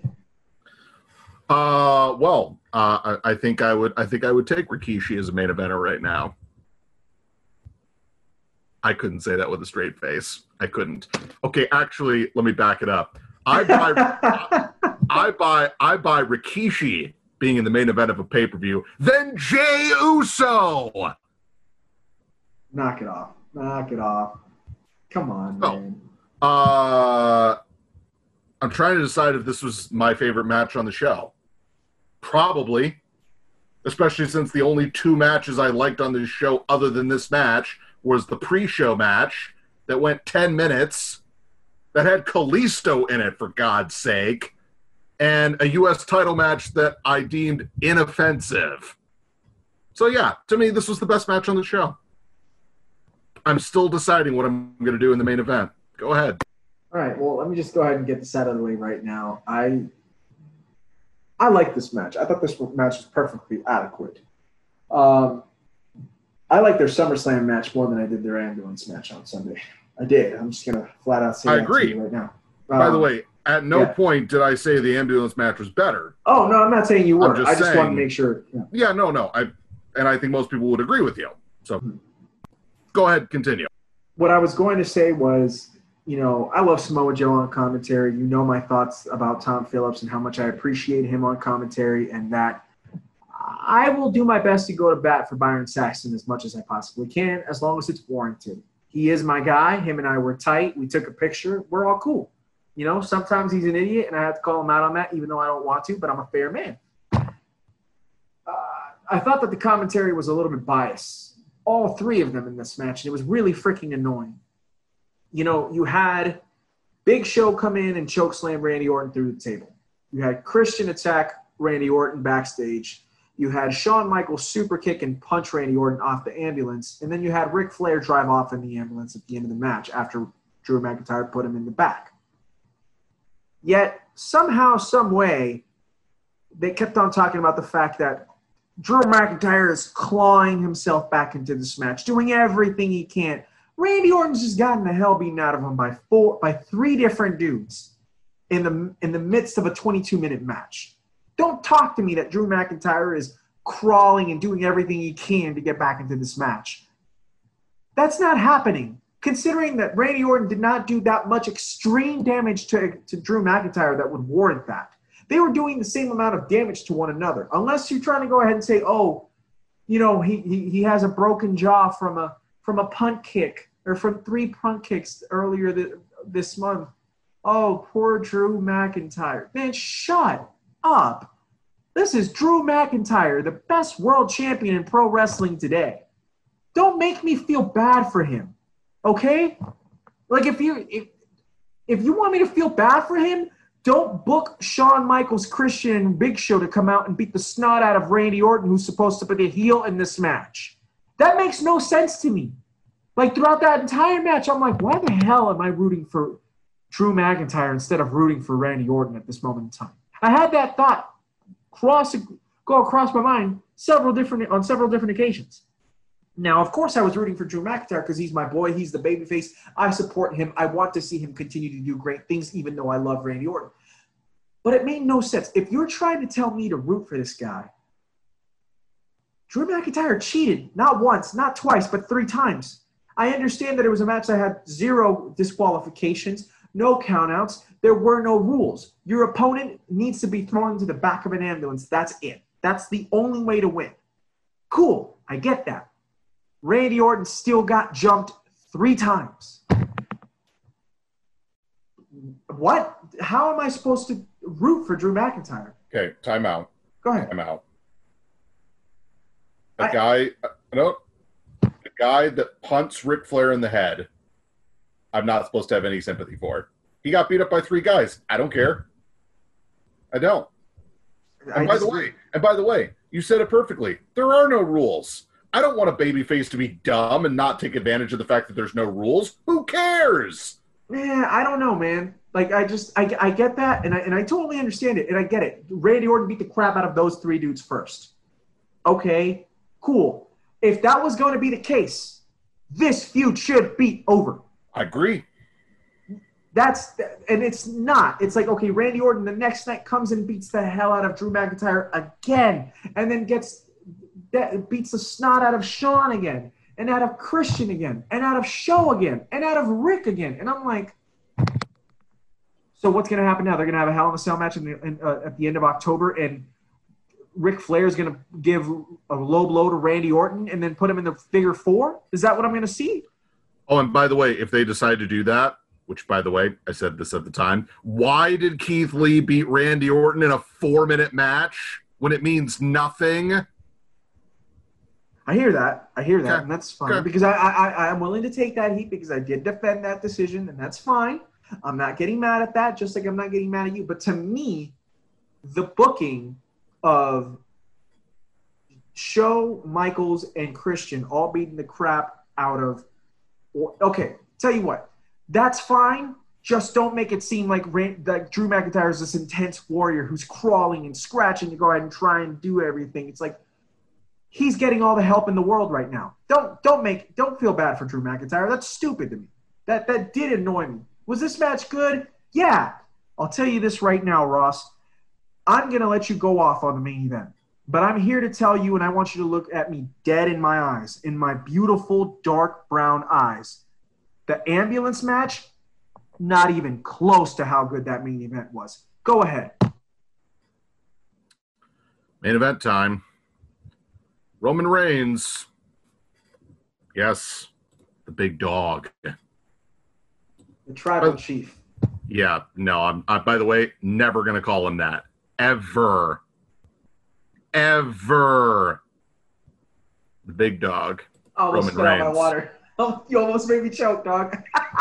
You almost made me choke. Legitimately was having a moment of like, I can't do this. Hold on. Stop. Go ahead. Roman Reigns versus Jey Uso. In a singles match in the main event of this pay-per-view for the Universal title. Now, I'll give you this.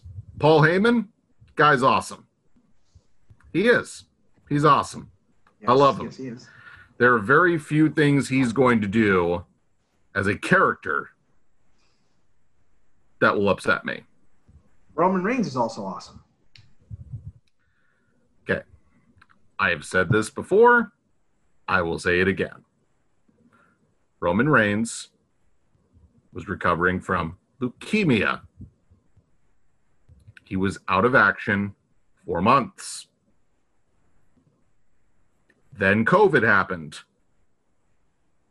He decided that it was better for his health and his life and his family to stay home. Okay? Fantastic. Great decision by Roman Reigns. He doesn't need to work. He's got bigger things to deal with. Great. Okay. He comes back. He's a bad guy. Why am I supposed to boo this guy? Has there actually been a reason given for him coming back as this guy that's a heel? Oh, he beat up the Fiend, who, by the way, I'm supposed to cheer as a babyface, even though he's a demon with a split personality. Yeah, sorry. Never going to buy Fiend as a babyface. Never going to happen. Sorry. Failure. All right, so that's first and second and third before we even get into the match. Okay, so this Roman Reigns, never going to buy as a heel. Not going to boo him, not really going to cheer him. I'm indifferent to it because they've not told me why I should hate this guy. He gave up wrestling because he was in the most susceptible category from COVID-19. I'm supposed to boo this guy when he comes back and just is a badass? Why would I boo that guy? Can you answer that question for me? Why I should boo this man?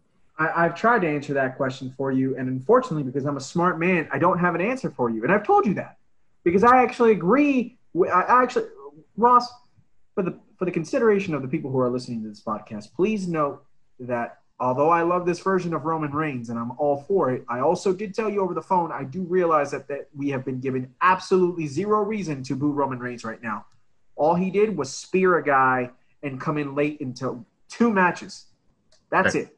Now, if you were to tell me that Roman Reigns came back because Paul Heyman and him worked out some deal where like he made like Brock Lesnar money and was like, I'll come back and save your company if you give me Brock Lesnar money and you get rid of Brock Lesnar. That's a heel thing to do.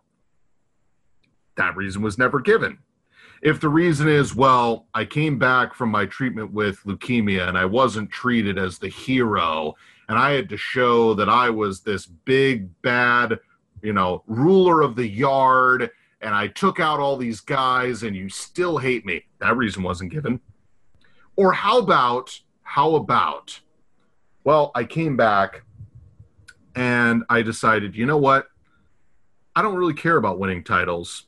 I just want to injure people. That would be a reason to hate somebody. But no, he just came back and decided to be a badass after saying that his life was more important. I'm supposed to boo this man. Why? Okay, so that's the Roman Reigns end of it, okay? He's the champ. Everybody wanted him to turn heel. He's with Paul Heyman. And I understand that some people are cheering, some people are booing. I'm indifferent because you've not told me a reason or had me buy into a reason to do it. And I now think that it's just Pavlov's dog of, well, we've wanted Roman Reigns to turn heel, so now we just accept it. That's me. That's me. Now you add in the fact that his opponent for the Universal title, a title that was held by Brock Lesnar for almost 2 years, Jey Uso has a shot at. Now, Jorge, for the audience, I would like you to give me a good reason other than he's related to Roman Reigns and had to stand up for honor that Jey Uso is getting a title shot. Well, Ross, audience, I think that the perfectly acceptable answer to discuss as to why Jonathan Fatu, a.k.a. Jey Uso, twin of Jimmy, cousin of Roman, got a title shot against said person named Roman for the championship of the universe is simply, to me in basically professional wrestling terminology, to really complete and really push that turn of Roman Reigns having turned to the dark side, which I've stated on this podcast on numerous occasions, which you know this. And I think that it makes all the sense in the world that Roman would be, because Roman, here's the thing, over the last 4 years that Roman has been the main eventer that he has been, he's always put his family ahead of everything that he does. The Usos were super important to him. If you go back to his feud with AJ Styles back in 2016, the club was beating the snot out of the Usos. And I remember one night on Monday Night Raw, AJ went ham on Jimmy and Jay, and then basically AJ got annihilated and got put through a table with one of the best power bombs I've ever seen by Roman Reigns, right? That's always been the thing Roman always had the Usos' backs. And then you even go back to promos between the New Day and the Usos, and the New Day always said that Jimmy and Jay, all they did was carry Roman's luggage and carry Roman's bags. It's always been the case. Well, Roman has finally gotten to the point that he's just like, I don't want you guys lurching off of me anymore. I don't want you guys, I don't want people to think the Usos are related to Roman, so they're on the same level as him. I've always been above you. I will always be above you. I have shown everybody that I am the best thing in this family since The Rock. I am the head of the household. All this crap goes through me. You will never be on my level. And Jay is like, well, hold on, bro. Like, it's always been like that since childhood. That's not the way it is. I guarantee you that I can prove to you that I'm as good as I know I am. Not to mention, there's a reason why I've been part of the best tag team of the last decade for the last decade. So that's kind of my explanation of why we should be booing Roman Reigns right now. And not to mention, he also went ahead and low-blowed Jimmy towards the end of the match. Okay. That needs to be mentioned. So I feel like I need to mention this again. I compared Jey Uso getting a world title match on the level of Ron Harris getting a world title match. Ron Harris got a world title match on an episode of WCW Thunder in a triple threat cage match that involved Kevin Nash and Sid Vicious on Thunder. The level of disrespect that you are placing on Jey Uso's name right Jey now Uso. is hilarious. But okay. Jey Uso is somebody that you have said on multiple occasions, along with his brother, is one of the best tag teams of the last 15 years. Am I right or am I wrong? Tag teams. That doesn't matter, Ross. Answer the question. Yes or no? Because you still got to be a really good wrestler, right? Come on, does man. matter. Does matter. You're going to give Jay the Kofi treatment. Golly. Go ahead. Oh, no, it's worse. It's actually worse. He didn't win the title, so you don't have to go off on it. He still lost. Oh, no, you're annihilated. Right. You're right. Kofi winning the title is worse than Jay being in a world title match. You're right. That is worse. However, the fact that Jey Uso wrestled for the same title that Brock Lesnar held for almost 2 years is insulting. You don't even like Brock Lesnar's title reign of 2 years. So why are you getting so upset? Yeah. Because to me, I actually like valuing world titles. Listen, I understand where you're coming from on that, buddy. I really do. I fully respect that. Close that door. Close the door. Okay. So, all right. This match was basically Roman Reigns beating the hell out of his familia Which I've for been 20 saying, minutes. Did I not say that last week? I needed to see Roman beat the snot out of Jay. That is not a pay-per-view main event. Sorry, it isn't. That is a Raw or SmackDown main event. That to me is showcasing and showing off your dominant Universal Champion who has had a change of heart over the past month. Okay. I think that's relatively important. To me, that's relatively important. And then you add in the family aspect of Roman didn't care if it was Jay. He didn't care if it was Seth. He could have cared less if that was Renee Young in the middle of that ring with him. He was going to pulverize whoever got in there, and he didn't give a crap how. And I can appreciate that. From a storyline perspective, I can appreciate that. Roman has finally said, and by the way, his treatment towards Paul Heyman in the middle of that match and his treatment towards referee Charles Robinson, perfect. That was beautiful. I love that. Okay. So you're telling me you are okay with a 20 minutes – I'm sorry, excuse me. Let me make sure I get this adequately right. You are saying you are okay with a 23-minute squash match as the main event of a pay-per-view. Yes. In which Jey Uso, who has never been a singles competitor, gets a world title match against the biggest star in your company. I'm fine with it. I'm perfectly fine with it because If you want to mix in reality with storyline, Ross, if you want to mix in reality, but I don't need this reality. That's fine. You don't. Okay, that's fine. No, okay. Tell you what. Go ahead. Tell you what. If you were to tell me every person that's in pro wrestling was in a match against Roman Reigns to make sure that he didn't hold the title, that's more believable. And I'll tell you this much. I didn't need to see this headlining a pay-per-view if in your back pocket you have Roman Reigns versus The Rock.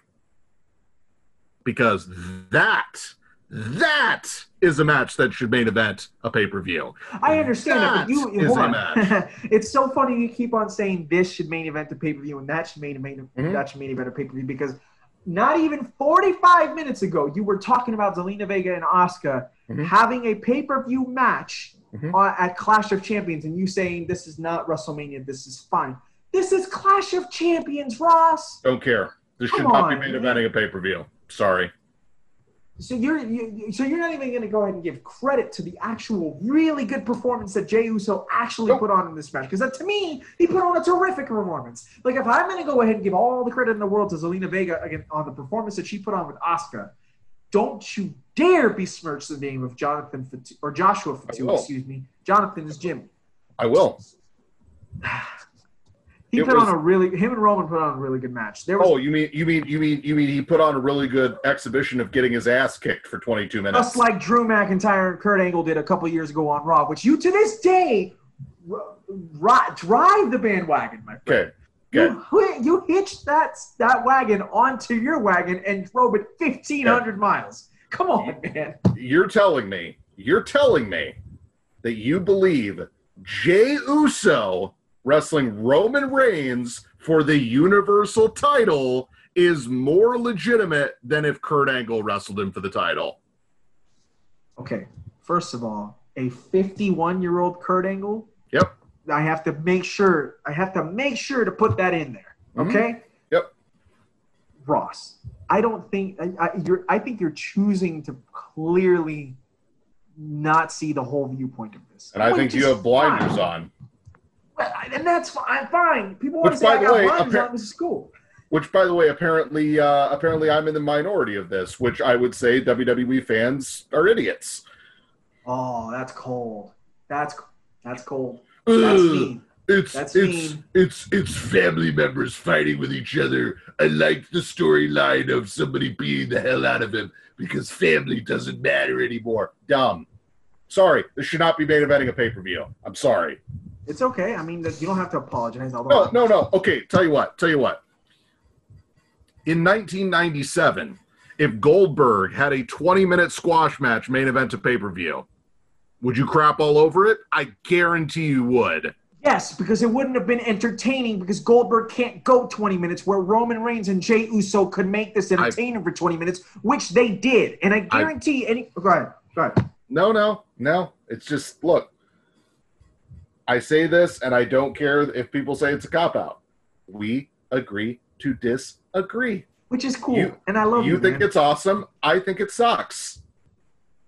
I guarantee you're not the only person who thinks it sucks. I know that. Okay. Tell you what, right? So what's the next big pay-per-view they're doing? Hell in a Cell? Hell in a Cell's in a month, right? So what? Is the next pay-per-view both Usos get a title match? From what I'm understanding, hang on for 1 second, huh? I mean, really? It's supposed to be the Fiend apparently coming back. Oh, yeah. Oh, yeah. Since, by the way, that's a feud we need to see. Babyface Fiend versus heel Roman Reigns. I'm here to tell you right now, I'd much rather see the Usos in a handicap match with Roman in the Hell in a Cell than I would see the Fiend and Roman in Hell in a Cell too. Okay. I will defend. If the Usos were facing Roman Reigns in a match, not for the title, I would have been okay with it. Which, by the way, would not have main evented the show. Guarantee you it would, first of all. Second of all, I think, so at the end of this match, because we haven't talked about the end, this match did not end by pinfall or submission. It ended via TKO because Jimmy, Jay's twin brother, threw in the towel. By the way, terrible finish. I probably would have had Roman if pin him. if the match is I dominated and gave up on family, beat him with a move. I agree. I agree with you. I don't know. Beat him up to the point where the ref has to stop the match. I agree. I'll give you that, Ross. I'll give you that. Okay? But I will say, I mean, who knows? Maybe we see Jimmy. Maybe Jimmy's cleared and maybe he joins Jay. Or maybe he joins Roman. What? Bro, you have to go ahead. No. Hold on. You just gave the idea of splitting up the Usos. Yeah, since that'll work. Or have both of them join them. I've told you that I think that both. That's even worse. Now you're going to say that one of them gets an ass kick for 22 minutes and then he just joins him? Hold on. This isn't Ric Flair getting his ass kicked by Triple H and then joining him to help build Evolution. That's not that. Okay, first of all, I can't believe you put Jey Uso in the same sentence as Ric Flair, for God's sake. Okay, first of all, you made that correlation, not me. Correlation, excuse me. You're the one that said he should take an ass kicking and then join him. Oh my God. It makes sense. It makes sense. No, it doesn't. You can't beat him, join him. You want to be part of the family, you want to support your family, then you hang out with the guy who's willing to support the family because he's the head of the household, he's the head honcho, he is the tribal chief. Okay. It makes all sense in the world. Roman doesn't need a tribe. Roman doesn't need a tribe, but Jimmy and Jay do. So? Come on, man. It makes perfect sense. No, it doesn't. I like it. I like my idea. I think it's brilliant. Did you or did you not? Were you not a fan of Cedric Alexander joining the Hurt Business after he was getting his butt kicked by the Hurt Business that entire time? Did you or did you not? Okay, you are now comparing the Hurt Business to a group that might happen with Roman Reigns, which would make storyline no sense. This match, I loved. Sucked. Every minute. No, I'm gonna go ahead and draw a hard line in the sand and say Ross is actually wrong on this one. I'm not gonna take the bait and be like, I don't care if you think I'm Ross wrong has a good or not. No. I got to. I have to. And by the way, I am never going to buy into this version of heel Roman Reigns. It's not going to happen. Even if he cuts the promo next week saying that he came back because everybody basically they missed their chance to turn him heel properly. Stop. It's a month. Nope. They missed their chance to turn him heel when he came out the night after he beat The Undertaker and said, "This is my yard." That's the night he should have turned heel. Yes, I agree with you. And they missed their opportunity. I agree. Just like they missed their opportunity turning John Cena, he should have joined the Authority, and him and Randy Orton should have held all the belts, and that should have been Team Authority. They missed their window to do it. Yes, so now, the way that you've built this character, everybody's been wanting it, so now it's just cliche. And now you're telling me a guy that has been a tag team wrestler gets a world title shot? What am I supposed to think of the Universal title now? It's a prop again. I don't want to see the world title as a prop. I want it to actually mean that you're the best. You know what that match is? That match is a guy holding a prop, beating up a family member because they had a fight at Thanksgiving dinner. That's what that was. Yeah, I have to disagree with you on that. I don't, because it's to me, it's not. Oh, we just had a fight over Thanksgiving over who got the bigger turkey leg. Blah blah. No, it's deeper than that, and you know it. You know it. I think you secretly liked it, and you're just choosing to crap on it because you hated this pay-per-view.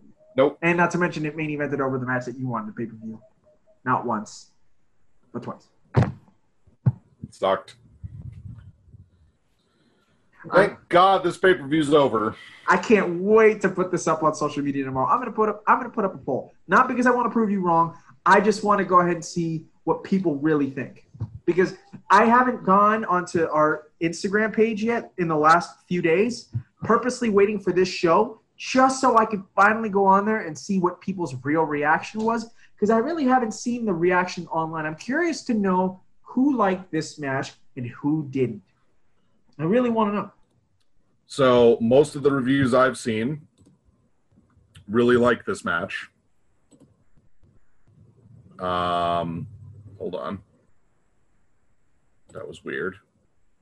That's okay. Most people that I've seen online have really liked this match. Has Meltzer put out his reviews for this? He hasn't. I checked earlier today. Maybe he's. I'm curious to see if he finally put it out. Not that I really care what he and the rest of them think, but apparently everybody else does. They are legitimately the equivalent of Rotten Tomatoes to me, which is probably giving them more credit than they deserve. But yeah, I mean, look, people make an excellent point of they let those ratings affect them way too much. And look, we on this show have also done the same thing. I'll crap over Meltzer all day, every day. I still. But look, this pay-per-view could have happened on Raw or SmackDown or both. I get you. That's okay. I'm of the belief that pay-per-views are not supposed to be an extension of your television show. They are supposed to be different. They are supposed to be unique. They are supposed to be special. Because guess what? If they're not, then only do 4 pay-per-views a year. And just go back old school. Because if you're telling me that 8 pay-per-views a year don't matter and only 4 matter, or even if you're saying 6 of them matter, why are you doing the other 6 pay-per-views? It's not like you're doing buy rates. It's not like you're actually showing them as pay-per-views. You have them on the network. Who cares? I hear that. You killed your own pay-per-view business to have a network. Which, by the way, that's fine by them because that's what they wanted to do. Because they knew where the pay-per-view business was going. For them. So if you're going to do that, and you're telling me to invest in time outside of the 3 hours of Raw, the 2 hours of SmackDown, the 2 hours of NXT, if you're telling me to care more than that, which, by the way, it's hard for me to care every week with that, too. Now you're telling me to sit down for 3 hours once a month, in which half the pay-per-views you don't really care about. Why do I care? So I guess my entire point to sum this entire pay-per-view is this.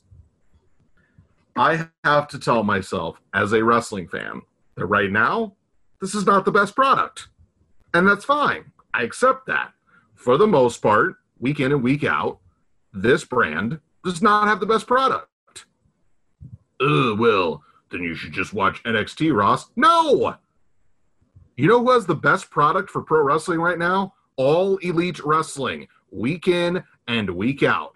Do they have the best talent? That's debatable. WWE has a lot of really good talent. I will give them that. And they do have some good storytelling and some good writing and some good things that they do. And I'm also not saying AEW is perfect. They have their own shenanigans and BS that they still haven't fixed. And they've been around for a year, which thank God we're doing a show that's a year in review show, which, by the way, is coming up next week. We'll talk about the pitfalls, shortcomings, and the really good things that company has done. Really looking forward to that show. Not that I don't look forward to shows. This show, I need to not let stuff like this upset me as a wrestling fan. Because I guarantee you this is what's going to happen if I keep going down this road. I'm going to stop watching WWE. Because all it's going to do is upset me. And that's not what I need to do when it comes to my entertainment. I already have enough problems with the entertainment that's on my television already, whether it's reality-based stuff like sports or produced shows that I watch on Netflix or other streaming services or whatever, or whether it's live programming like wrestling and stuff like that. I understand that they're going to do whatever Vince wants. And whatever Vince wants is not what I want. And that's fine. I'm not always going to get what I want, which is another big problem I have with a lot of the fans that cover World Wrestling Entertainment. If they don't get everything they want, they just complain, and then they get it, and then they just complain more. I'm guilty of that too. So, if anything, this pay-per-view, to me, for the most part, sucked. And I just have to be okay with that. And that's fine. Because I guarantee, which, by the way, say what you want, the ratings are proving week in and week out that NXT is the inferior product to AEW. Now, why do you think there's been speculation that NXT is moving away from Wednesdays because they know in the short term, they're not going to beat AEW. So they might as well just go unopposed because NXT is not even as special as it used to be. Raw sure as hell isn't special. SmackDown sure as hell isn't special. And half your pay-per-views aren't special because you're telling me it's not special. So, you know what? I'm glad. This pay-per-view happened. I thought it sucked. I move on with my life. I'm not going to let stuff like this bother me. Right? Okay, I don't like the Roman Reigns character. Great. You did, or a lot of people did, and I didn't. If you want to buy into the babyface fiend heel Roman Reigns storyline, great. If you want to buy into Randy Orton and Drew McIntyre having another feud after basically Randy Orton's entire push as a heel just got killed, great. If you think that the greatest thing going right now is Retribution, great. I'm happy for you. If you love the fact that T-Bar Dominik Dijakovic is going after people on Twitter, even though he knows the storyline is absolutely garbage, great. I am so happy for you. I'm not going to sugarcoat stuff anymore. I'm just not. Because if I do, I'm going to go insane. So, you know what? I'm happy for all of you that thought this was a great pay-per-view. I'm happy for all of you that think that Jey Uso being in the main event of a pay-per-view is totally fine. Good for you. I'm happy. In the meantime, I will continue to tout the horn that AEW is a better product. And until they make me care about what they do week in and week out, month after month, year after year, WWE is something that I talk about on this podcast. All right. Well, we have just seen affiliations completely switch over for Raw. I'm officially dubbing you. Are you an AEW guy now? Oh, I think I've made it pretty clear on this show that I've been an AEW guy for a while. I just wanted to make sure, which is perfectly fine. And I think you should be, because I'm not going to lie to you. I think that AEW is probably putting off some overall better quality programming than WWE is as a whole right now as well. And that takes a lot for me to admit, because I've been defending NXT and WWE for over a year now. I have. I kept on saying, nope. NXT had the better wrestling. Nope. WWE still has some things that they figured out over AEW. And I look like an idiot. I do. And I'm willing to admit that. And I'll go ahead and give you more of my thoughts next week when we go ahead and get into that, because I think that that needs to be discussed. They have made me look like a fool. But I just do think, I will say that I thought that Clash of Champions was better than I thought it was going to be. But I do understand why you had your thoughts on how this pay-per-view went down. And before I get off and before we sign off, I want to mention I found out the referee's name who botched the finish on the Andrade Garza Street Profits match, whom I now hate. I officially hate this man, and I'm willing to admit it. And I'm willing to have him on this podcast and call him an idiot, because that's what he is. Rod Zapata is his name. Him with the cool slick back hair, pretending to be John Cone, but he's not anywhere near as cool as he is. You're a moron. You Nimrod. Idiot.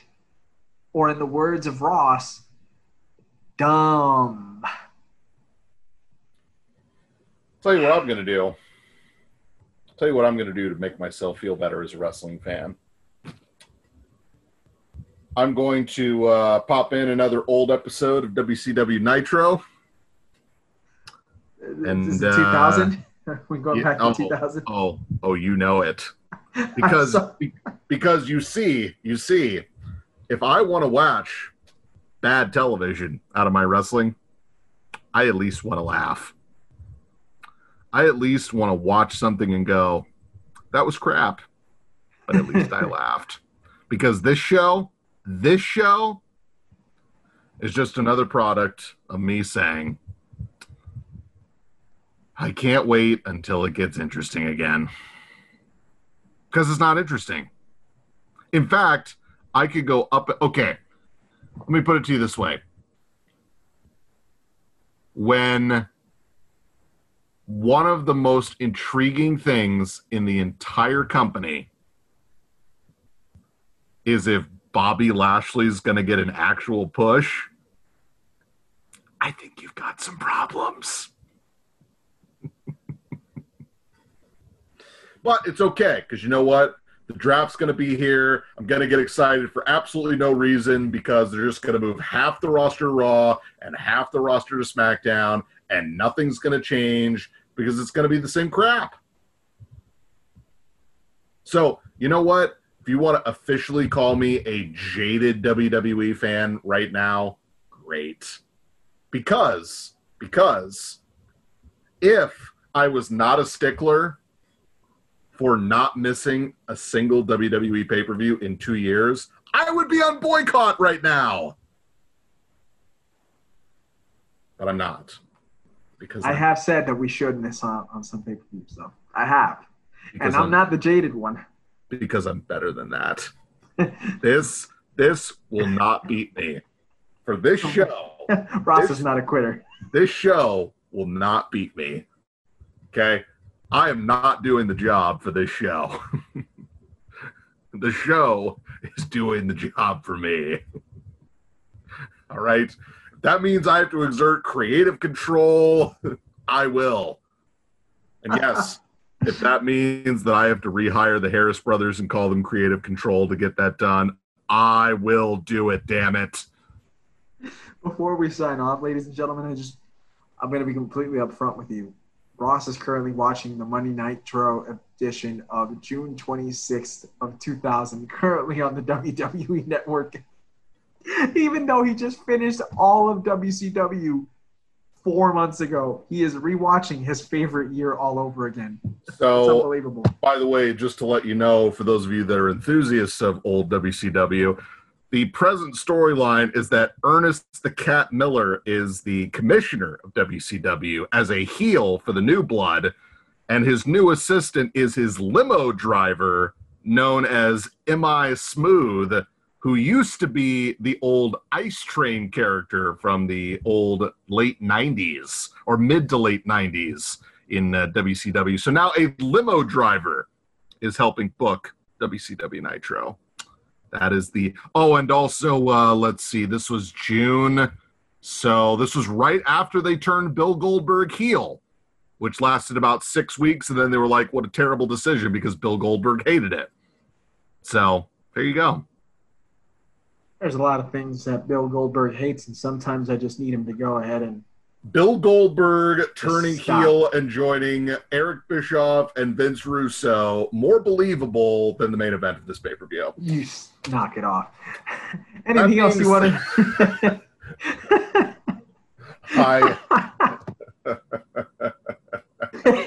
You couldn't say that with a straight face. I don't know what to tell you, folks. Let me know when WWE gets fun again, because it's not, and that's okay, because you know what? You will get my jaded opinion on every show until there's actually good stuff on it. Ross, there was. Hey, you know what? Survivor Series is around the corner. Are we going to get Survivor Series matches? Nope. We're just going to get brand versus brand versus brand. So tell you what. Maybe I'll get excited when the Royal Rumble comes around. Which, by the way, we're in October, so let's see. We've got 3 more pay-per-views to get through. Yeah, because we have Hell in a Cell, Survivor Series. I meant to say 4 months. 4 months, but you're right. 3 pay-per-views, yes. Sorry, I didn't know where you were going. So January is in 3 months. Yeah, but it's the end of January. So I get okay. Yeah, that's why. No, that's fine. Yeah. That's fine. I thought you legitimately thought there were 4 months left in this calendar year. Nope. Which, by the way, the last 7 months of my existence on this planet called Earth has felt like I've been going on ludicrous speed also going the speed of molasses dripping down from a tree. That being said, this has been your Clash of Champions 2020 review show for the Double Turn Podcast. Next week's show, year in review for the superior product known as AEW Wrestling. Also, pretty sure we're going to have some news on the Impact Wrestling front. I tease that because I think we're going to have some news. Okay, but I can't guarantee that. It may just be an empty promise on my end. Also, boy, howdy, do we have some things to talk about, because AEW has done some really good things, Yeah. And then there are other things that I'm just like, what on God's green earth are they doing? But that's okay. What's a dog collar match? Answer me that next Thursday. A dog collar match, likely more legitimate than a Hell in a Cell match that ends with a no contest. Yeah. But is it more legitimate than Jon Moxley beating Brian Cage and Brody Lee in 2 consecutive months? Jon Moxley beating those two guys, totally legitimate. Just completely bury them, why don't you? I also would like to point out that Chris Jericho jobbing to Orange Cassidy, suboptimal. So that's suboptimal to you. Suboptimal. That's you. We're gonna have a great discussion next week. By the way, Chris Jericho should have been number 1 on the PWI top 100 or 500 or whatever it is. Should have been number 1. He's Ross. He's fine at 2. He's fine. What was he at? What was he ranked? 3? Yep. Should have been 1. He should have been 2. He should have been 2. I'll give you 2. He could have been 1. I would have been fine with him 1, but he would have been perfectly fine at 2. I don't think he should be 3 because I don't think Mox should be number 1. Tell you what. This is my last slam of the night. That's right. Adam Cole versus Pat McAfee main eventing an NXT pay-per-view, more legitimate than Jey Uso fighting for a world title. That's going to do it for the Double Turn Wrestling Podcast. For the J-Man. Anything you've ever said positive about the Usos, you just don't ever talk about them again. Because you clearly have turned your back. You've turned your back on them. No, you've disrespected the Usos. You've disrespected the NOI. Don't turn your back on the Wolfpack. You might wind up in a body bag. Oh my gosh! Somebody should put you in the penitentiary. Go ahead. What? Tell you what. I would buy randomly the NWO Wolfpack coming back for absolutely no reason than the Usos joining Roman Reigns and turning heel. That would make more sense. You disrespect my booking logic is ridiculous. Screw Rod Zapata. That's terrible. No, it's not. My booking logic is terrific. Rod Zapata's an idiot. Now end the show. He's an idiot. He doesn't know how to referee. He should never do it again. He should get fired immediately. Wow. Get picked up by AEW. That's bold. Hey, look, maybe for AEW they'll give him a storyline because they give everybody. Or maybe they'll make him a wrestler and then he'll get a manager. Oh, really? Yeah, guess what? I could care less. He's just an idiot. It's a joke. I didn't think you'd go that far. That is going to do it for this week's edition of the Double Turn Wrestling Podcast. For the J-Man, I'm Boss Ross, and we will catch you on the flip side. Good night, everybody.